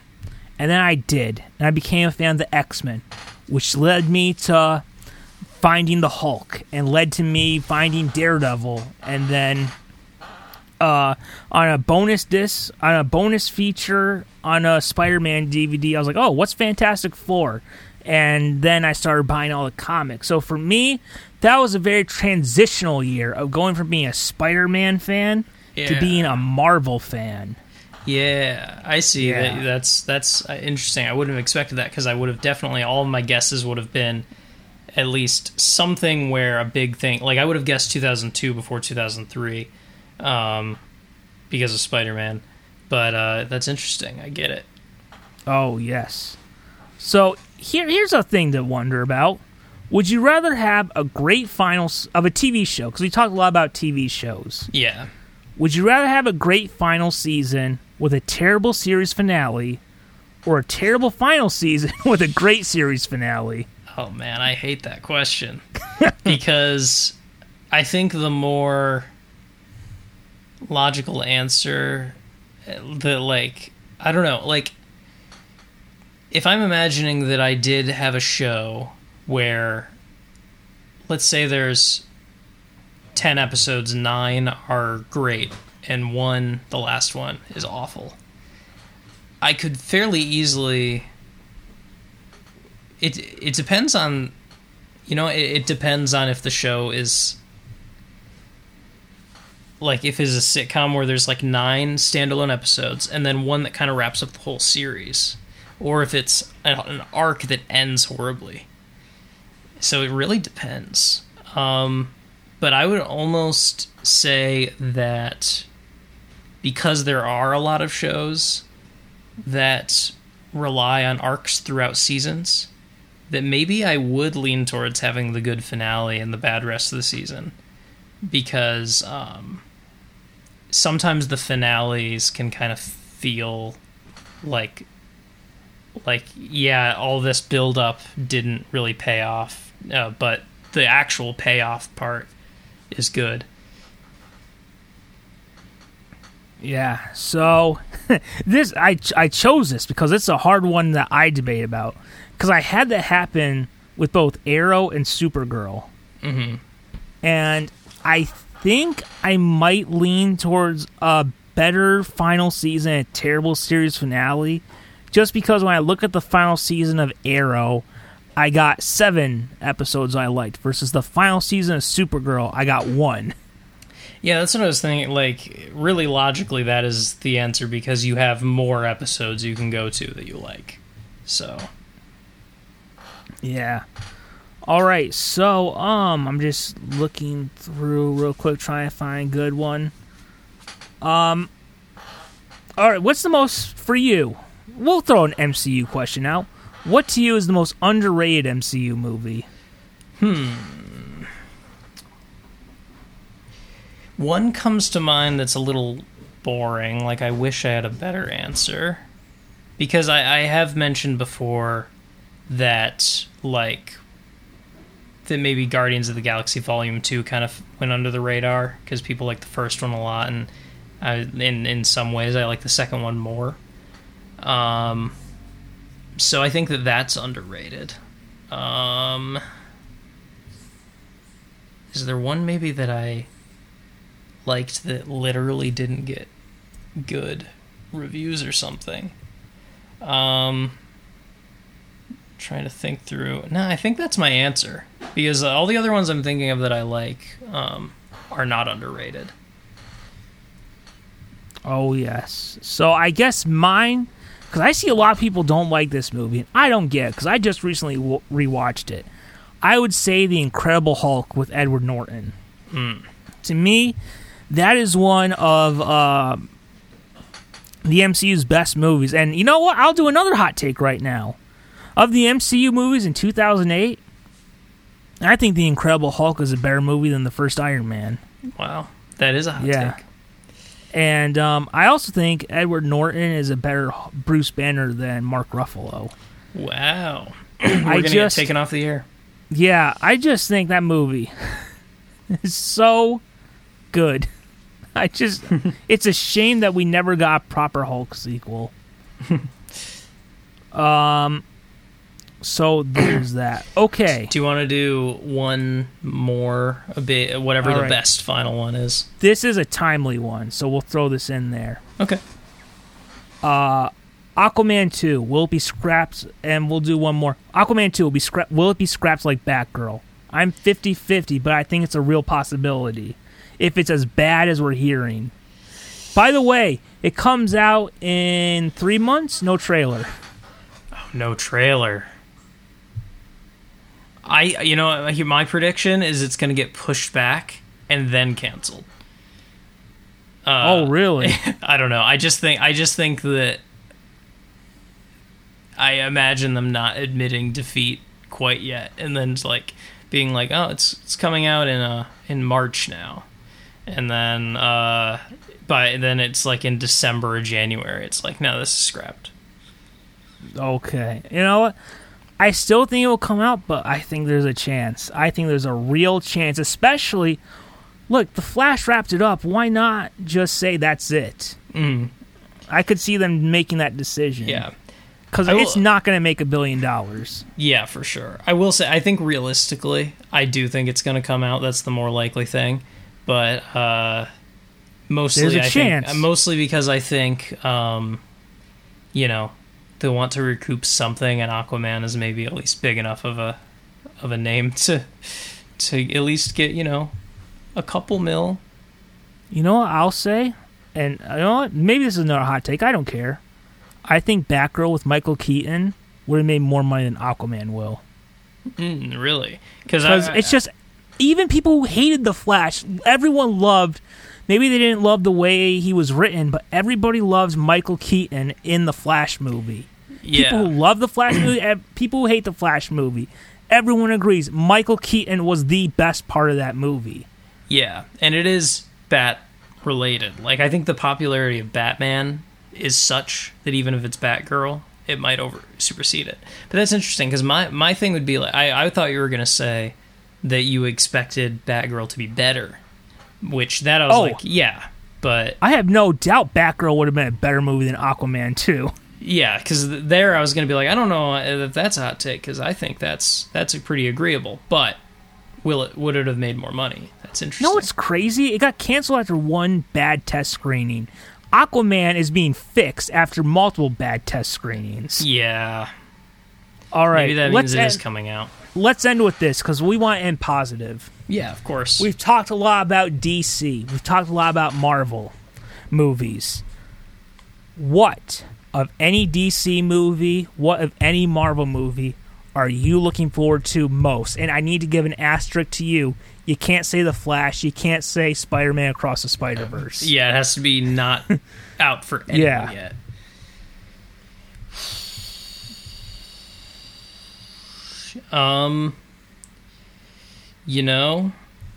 I'd be tempted to... Oh, wait. I'm tempted to throw in a curveball and go like that Supergirl movie, or maybe even the curveball of saying The Brave and the Bold. But we did have that question last episode. Which one of Brave and the Bold or Batman Part 2 am I more excited for? And I did say the Batman Part 2. So I think for the sake of, getting more of that style of movie, exploring that more, it would be the Batman Part 2. All right, for me, look, I'm more looking forward to The Brave and the Bold after The Flash.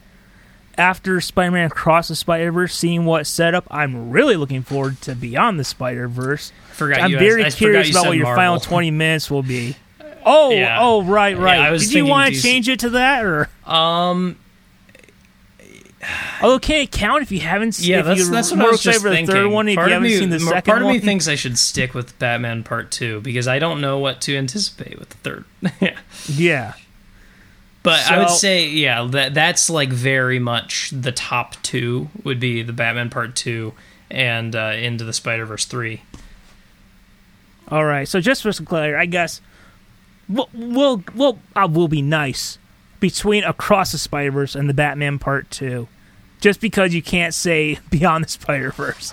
Yeah. Which one are you more chomping at the bit to see? Oh, man. It's actually pretty close. But I'm obviously not chomping at the bit at the one that's already out yet. Man. Yeah, I'm just gonna stick to my guns. I think I'm just feeling the Batman Part 2 right now. Okay. Which hopefully comes out in 2025. Yeah, we'll see. It's we'll definitely gonna be a while. Indeed. Yeah, so for me, I'm looking forward to The Brave and the Bold after The Flash, looking forward to Beyond the Spider-Verse. Yeah. But I think the one I'm most looking forward to is Deadpool 3. Especially with Wolverine in there. It's been a while since we've seen Wolverine. He's my second favorite Marvel character after Spider-Man. It's also the one that we actually have a release date for and is the closest to coming, so that helps it too. Yeah. But I can't believe how good those first two Deadpool movies are. Wolverine. Yeah. Hugh Jackman's Wolverine is of all Marvel movie characters, my third favorite after Tobey's Spider-Man and Andrew's Spider-Man. So yeah. It's nice to be excited for a MCU movie, even though I don't think it's really going to be much of an MCU movie. Yeah, on a technicality, of course. Yes. I think maybe post-credit scene. Yeah. Yes. That's a good answer I didn't think of. I would say live-action Marvel, that's my answer. Oh, yes. But, I would put Spider-Verse and the Batman above that otherwise. Yeah, both. I'm also Spider-Verse would be up there for me. By the way, when is the Tom Holland Spider-Man? When's number 4 coming out? When made almost $2 billion. Where is that? Yeah. So, although I'm sure he'll be in Avengers: Secret Wars. Mm-hmm. So, guys, there we go. We've completed the end of our journey going through what we watched this summer. That's right. Boy, was there record heat.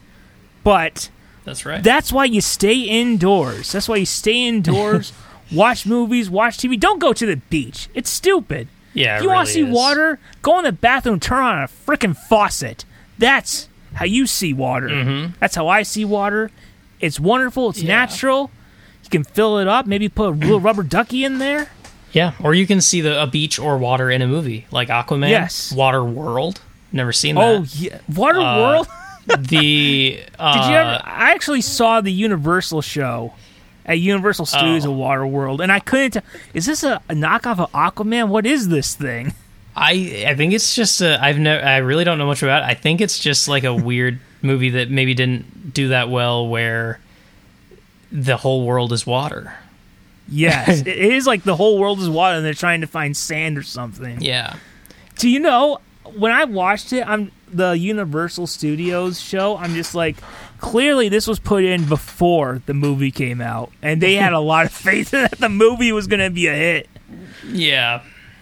By the way, just a shout out, Honest Trailers did a very good job of making a trailer for Waterworld.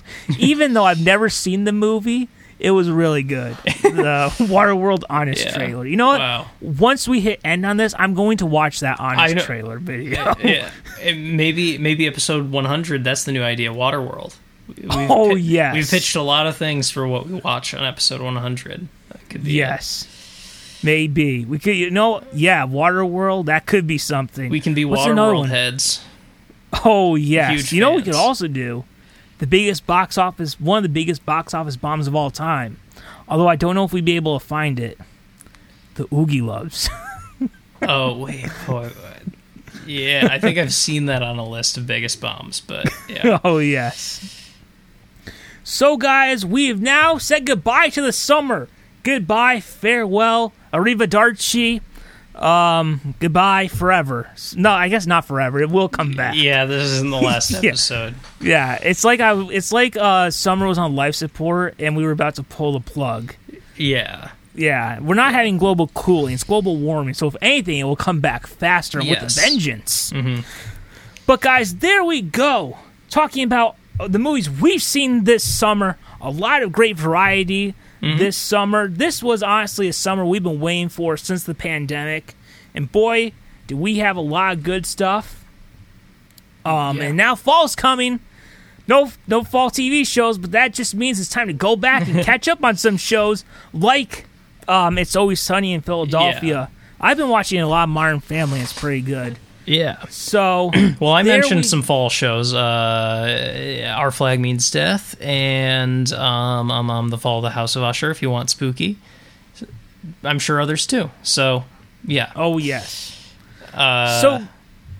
Yeah, have a good one, everyone. Do you want to say the famous line? Or? Yes, I feel incomplete if we don't see it. So, guys, there we go. Have fun. Watch some great shows. And remember, just like always, it's always there whenever you least expect it. But once you do, once you go down that path, you can't stop. Always remember to keep falling down that rabbit hole.